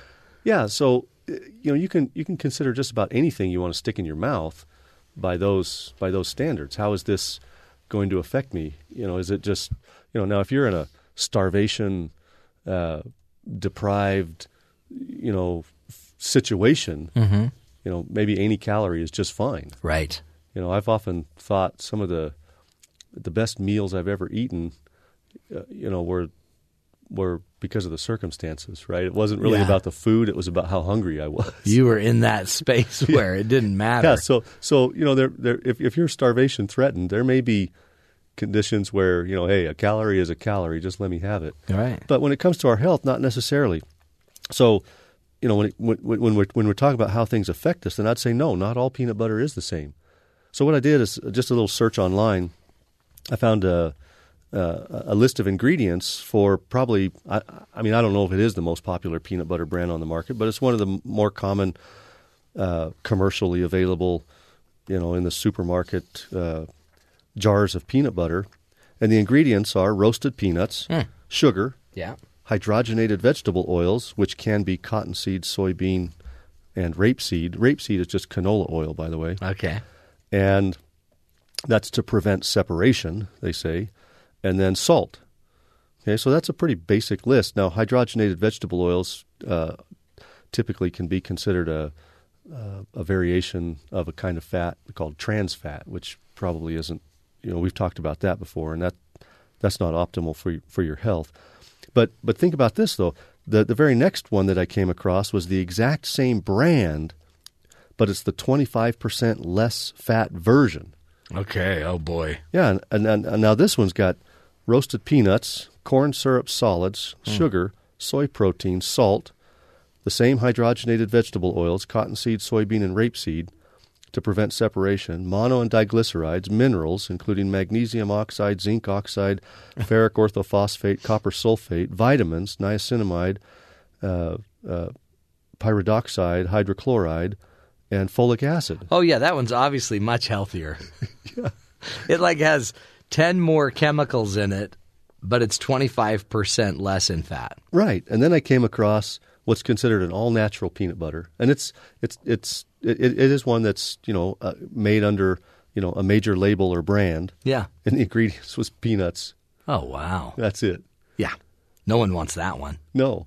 So it's amazing. So obviously, if people will take the time to read ingredient labels, it's a great lesson. You can kind of get an idea of not only what you're sticking in your mouth, but I guess whether you really want to. Isn't it funny? But we instead go by these other titles or themes like all natural yeah. or 25% less fat.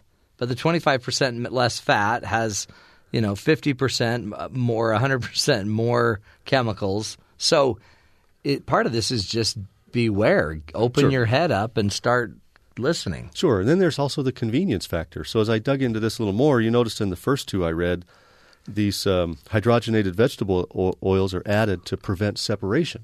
Right. Right? So then I got thinking about it, Matt. I mean, are we really at that point where, it's like, there's no way I'm stirring peanut butter. Do not make me stir this peanut butter. It's like, are you kidding me? There's almost something about it because you could almost see everyone would just pour out those fats. Well, yeah, pour out the oil.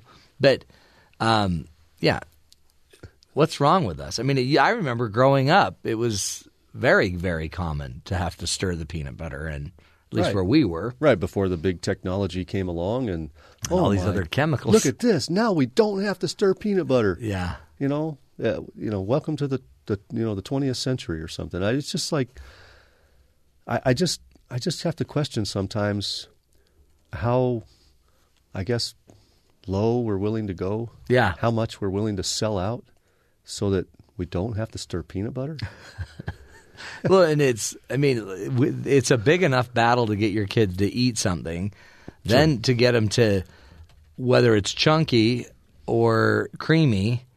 Right. If all of a sudden my kids opened up a can of peanut butter and saw the oil separated from the peanut butter, boy, there'd be a lot of splaining to do. Yeah. Now, generally speaking, peanut butter is a healthy food. Yeah. It's very calorically dense, about 200 calories in, say, your average serving, maybe 2 tablespoons. So you don't need a lot of it. Well, you don't necessarily need a lot of it, but it is packed full of, it is nutrient dense too. So it does have a lot of calories because of the oil or the fat.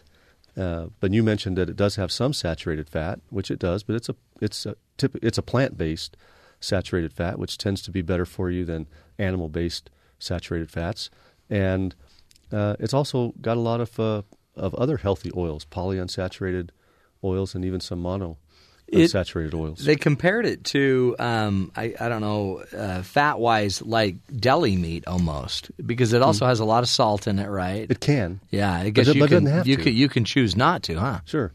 Yeah, and there are some people who they're the kind of the health food store kind of person. You go and you just buy the bulk nuts. Yeah. And you can buy other seeds or nuts too, like almonds or whatever. And they've got a machine there, and you just load it in and hold the cup underneath, and it grinds your peanuts into peanut butter for you, and and that's considered, I guess, kind of the ultra healthy version of peanut butter. I did want to mention something though when it comes to peanuts. It was probably some years ago when this was more of an issue.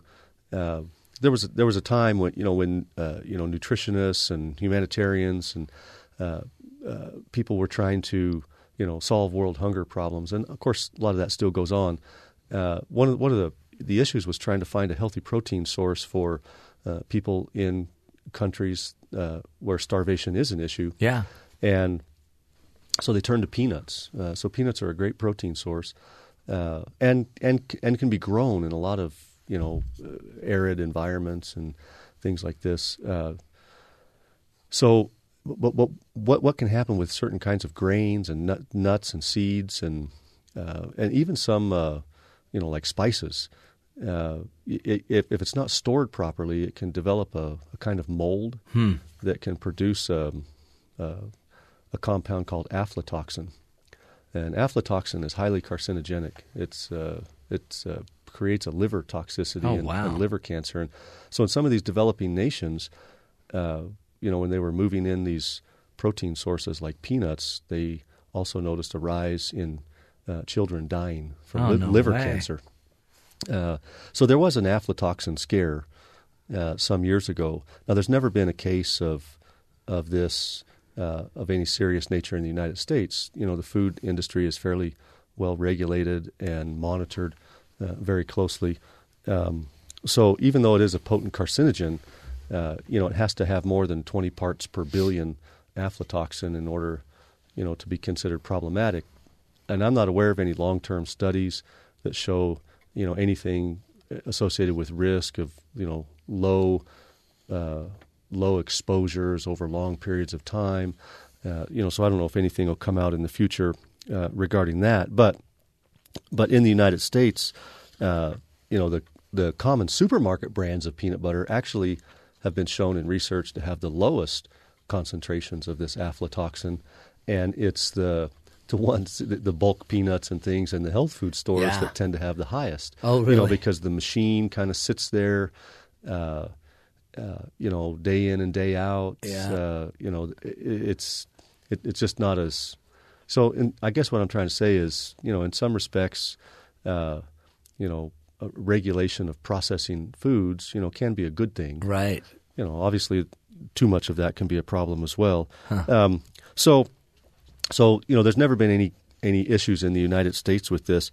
And then salmonella is another one. There have been cases of salmonella poisoning being traced back, say to a local peanut butter manufacturing plant, and then all of that has to be recalled. But again, those cases are rare. And so peanut butter is pretty safe, and it's pretty healthy.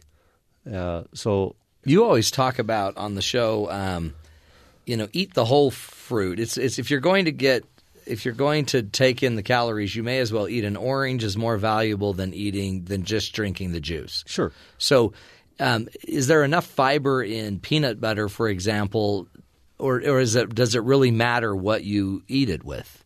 Like, to me, the ultimate meal is an apple with peanut butter. Yeah, and that's a great way to have a little peanut butter. It really is, but really the highest value is probably in the apple, maybe. Well, perhaps, yeah, but both have things to offer, and if putting a little peanut butter on an apple helps you eat an apple, let's get it going. Then let's get it going. Yeah, I mean that's a great way to get kids to eat. Yeah, certain kinds of fruits, or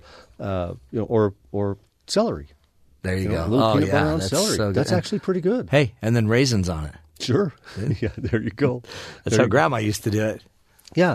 So I'm not, anti-peanut butter or even anti-fat, or because like I said, it is calorically dense and it's a fairly high-fat food, but it also has some other antioxidants in it. It's it's got some vitamin E in it, some magnesium, vitamin B6. Peanuts are a good thing. Yeah. And there's even been some research on longevity. And in one study that I read not too long ago, I think it was done in Seventh-day Adventists, actually, who have kind of a code of health, from a religious perspective. But they found that people who ate about 5 servings of nuts a week, and peanuts technically are a legume, but they taste like a nut, so they're called peanuts, lived an average of 2.5 years longer. Really? Yeah, so five servings of nuts, including peanuts, a week. I did not. That's cool. That's great. I mean, 2.5 years longer. Now, if you're not a big fan of peanut butter, then you might say, yeah, well, that's exactly why I don't eat peanut butter, because you only get 2.5 years out of it. That's right. Yeah. Maybe if it were 10, I'd do it. Yeah, sure. Whatever. Yeah. So there's a lot of good things, and you're right about these eating things in their natural state, but I would say taking peanuts to peanut butter, at least the natural kinds of peanut butter. Sure, it's maybe one level of processing. Right. But check the labels. You also said, and because you did find a peanut butter that actually had no peanuts in it. Yeah, so I did. I actually found another kind of peanut butter. Well, it had peanuts, but it was not the first ingredient. That's scary. And I'm like, okay, now you better be careful if you're. What else are you? Flour, you're eating sawdust, peanut butter, and it's not the first ingredient. Maybe stay away from that. So I guess the message today is whether you're talking about peanut butter or any other kind of food you're eating, ultimately you're the one that's responsible, right? So rather than spend all your time trying to decide, which version of the next phone you want and spending inordinate amount of time studying all the pros and cons, maybe take a little bit of time when you eat something, study some of the pros and cons of that. Right. Especially something you eat in your diet every day. Sure. Like study it. Just at least a little bit of time. Look at the ingredients and then say, do I really need ferric orthophosphate, in my diet? Yeah. Well, if you can't pronounce it, you might not need it. Yeah. Yeah. So there's a lot of advantages to to peanut butter. Yeah. So I'm not. No, you're. I mean, it's healthy. It's really fairly natural, and it's if you look at the label and understand what's in it, just beware. You don't need as many things in the peanut butter as they're maybe putting. Perhaps, and it's a great flavoring too. Mm. You know, I think a lot of people overlook it as a way to flavor their foods. Yeah, like we were just looking. You'll kill us. We were just looking at peanut butter hamburgers. There you go. But the whole time I'm thinking, man, that might be pretty good. Well, we've talked about putting it on apples. We've talked about putting it on celery, but you can also add it to stir-fry sauces. Oh, yeah, no, yeah. Then all of a sudden you have a peanut sauce. Mm-hmm. Yeah, kind of a peanut sauce or pizza. That's not good. That's Terry. Yeah, don't listen to Terry. Yeah, or smoothies. You know, it goes great. Smoothies. It goes great with chocolate. Oh, yeah. Peanut butter and chocolate, but also bananas. Oh, yeah. You know, and just put it on a cracker. Or just put it on a cracker, put it on a bagel instead of, maybe the cream cheese. And when you're making it for the kids, you also don't have to sugar it up with every other topping. Sure. I mean, you can be careful. Yeah, it's great on pancakes. Yeah. Oh, yeah. Yeah, or waffles. Now you've made me hungry. Yeah, so a little peanut butter in moderation. I wouldn't say that the peanut butter diet, is probably optimal, but a little peanut butter in your diet, probably just fine. Not so bad. Dr. Ron Hager, thank you so much. Again, Ron is an associate professor of exercise sciences in the College of Life Sciences right here at Brigham Young University. He is the health evangelist, and he'll not only help you live longer, but he'll help you do it with peanut butter. That's what we learned this week. We'll continue the journey, folks. Our good friends from BYU Sports Nation will be up next. This is the Matt Townsend Show.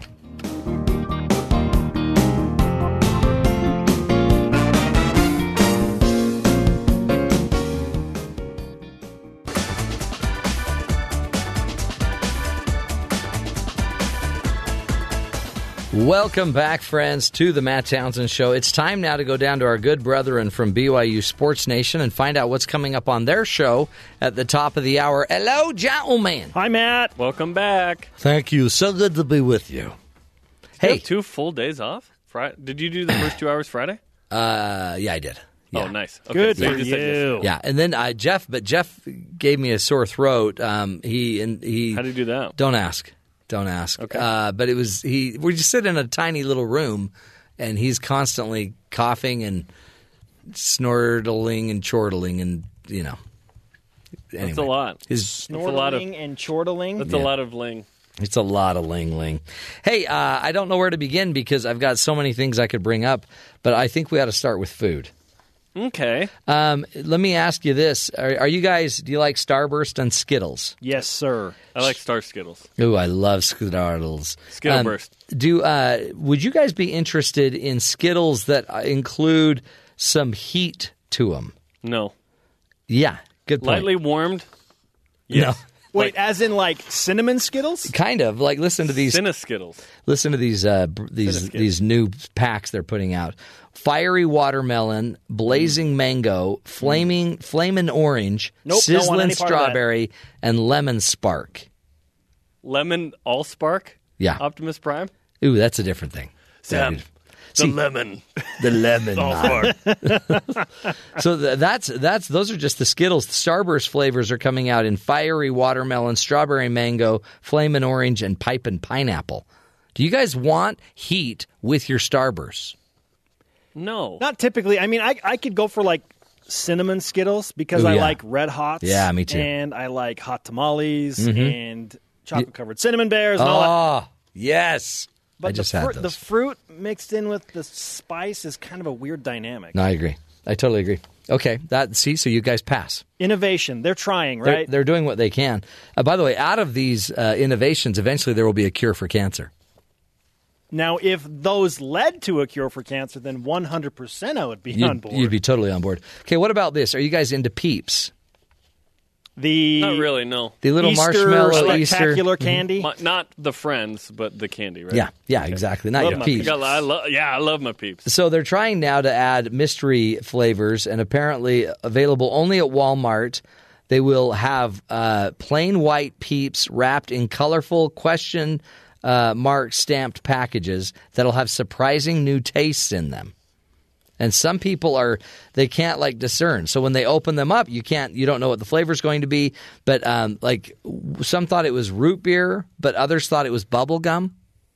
So it's like something's not right? But one of the things that they have sour cherry now available, sour watermelon. Anyway, okay. They have this one. Would you guys ever want Peeps, pancakes, and syrup? No.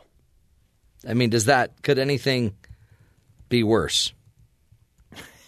Probably not. Peeps. Yeah. Something's just not right there. And last but not least, the Olive Garden now takes pizza to a new depth. Oh, this actually sounds really, really good. They have the dish is called the Meatball Pizza Bowl. And it's just a bowl made of pizza crust filled with melted Italian cheeses, then topped with meatballs and finished off with a hearty helping of meat sauce. Are you in or are you out? Out. What? Are you being all healthy on us? No, I'm actually in. Okay. Because I was going to take you guys to lunch, but if you're out, whatever. Now I'm really in. Now you're really in. Now we can party with Dr. Matt. Yeah, that'll be fun. And then, because I was going to do it because your wife's called and they, Well, we're about to leave our wives for a while. We're going to Vegas. Oh, okay, good. That sounded weird. That sounds so bad. Well, we're going to leave our wives for a little while. We're going to Vegas. We're going to Vegas, baby. We're going to Vegas. So what's on the company dime? What's on your show today? Our annual West Coast Conference Awards. Oh, wow. Brought to you by BYU Sports Nation in partnership with Gorilla Glue. That's great. What a great sponsorship Gorilla Glue is. We all know who the best player in the West Coast Conference on the men's side is. Jock Landale of St. Mary's. Yeah, Jock Landale. So the real question is, who's the second best player of the year? We will debate hotly this topic, plus other discussions like who's the coach of the year, the overachiever of the year. Best dressed. Yeah, important things. Yep. Wow. You're going to actually get into their attire now. You're going to critique their attire. Okay, that's good. Yeah. Hygiene. And we have some news about why BYU's opponent, things have gotten extra weird for the Toreros of San Diego. Wow. And how that's an advantage to the BYU Cougars. This is a good discussion today, boys. One of our guests is waking up at 4:30 in the morning to join us. Okay, so from Hawaii? Close, Australia. Oh, wow. Yep. Danny Jones, he's the new punter on the football team. Oh, you're making him get up that early? Well, No, he chose to do this. He wants to get up that early. Can't make anyone do anything. I don't know. To join our peeps of BYU Sports Nation. We want him to be a peep. That's nice of him to do that. Thank him. Make sure you thank him. Okay. Yeah. Because that's early. It is oily. Oily. It's way oily. So that's the show. That's the show. And then we're going to be off tomorrow. And then we'll see you Thursday in Vegas. The show will still be on.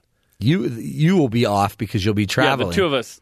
You'll be on your road show. Yeah. Tomorrow you will be discussing fantastic subjects like we have discussed today with Jason Shepard and Brian Logan. Oh, Brian Logan, his triumphant return to the show. That is so exciting because this is going to get crazy. I can already tell. Oh, Brian. Well, boys, we'll miss you. We will. We'll watch over your neck of the woods. We'll make sure that the guys don't break your show while you're gone.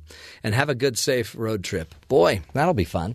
Again, not to complain, but the guys from BYU Sports Nation get to hit the road. And here I just sit, and Jeff and I just keep infecting each other with diseases by sitting in a room all day and looking over computer screens.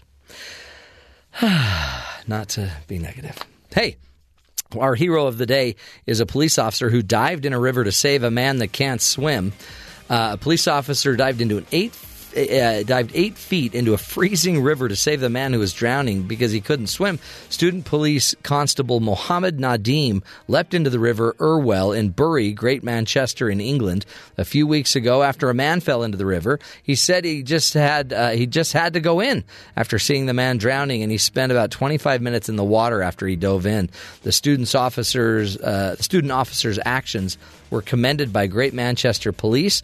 The young officer said he did not think about how cold or deep the water was or about taking his heavy body armor off when he saw the man in distress. I can't swim. I'm not a good swimmer at all, and having all the extra body gear was very hard, but somehow I got him.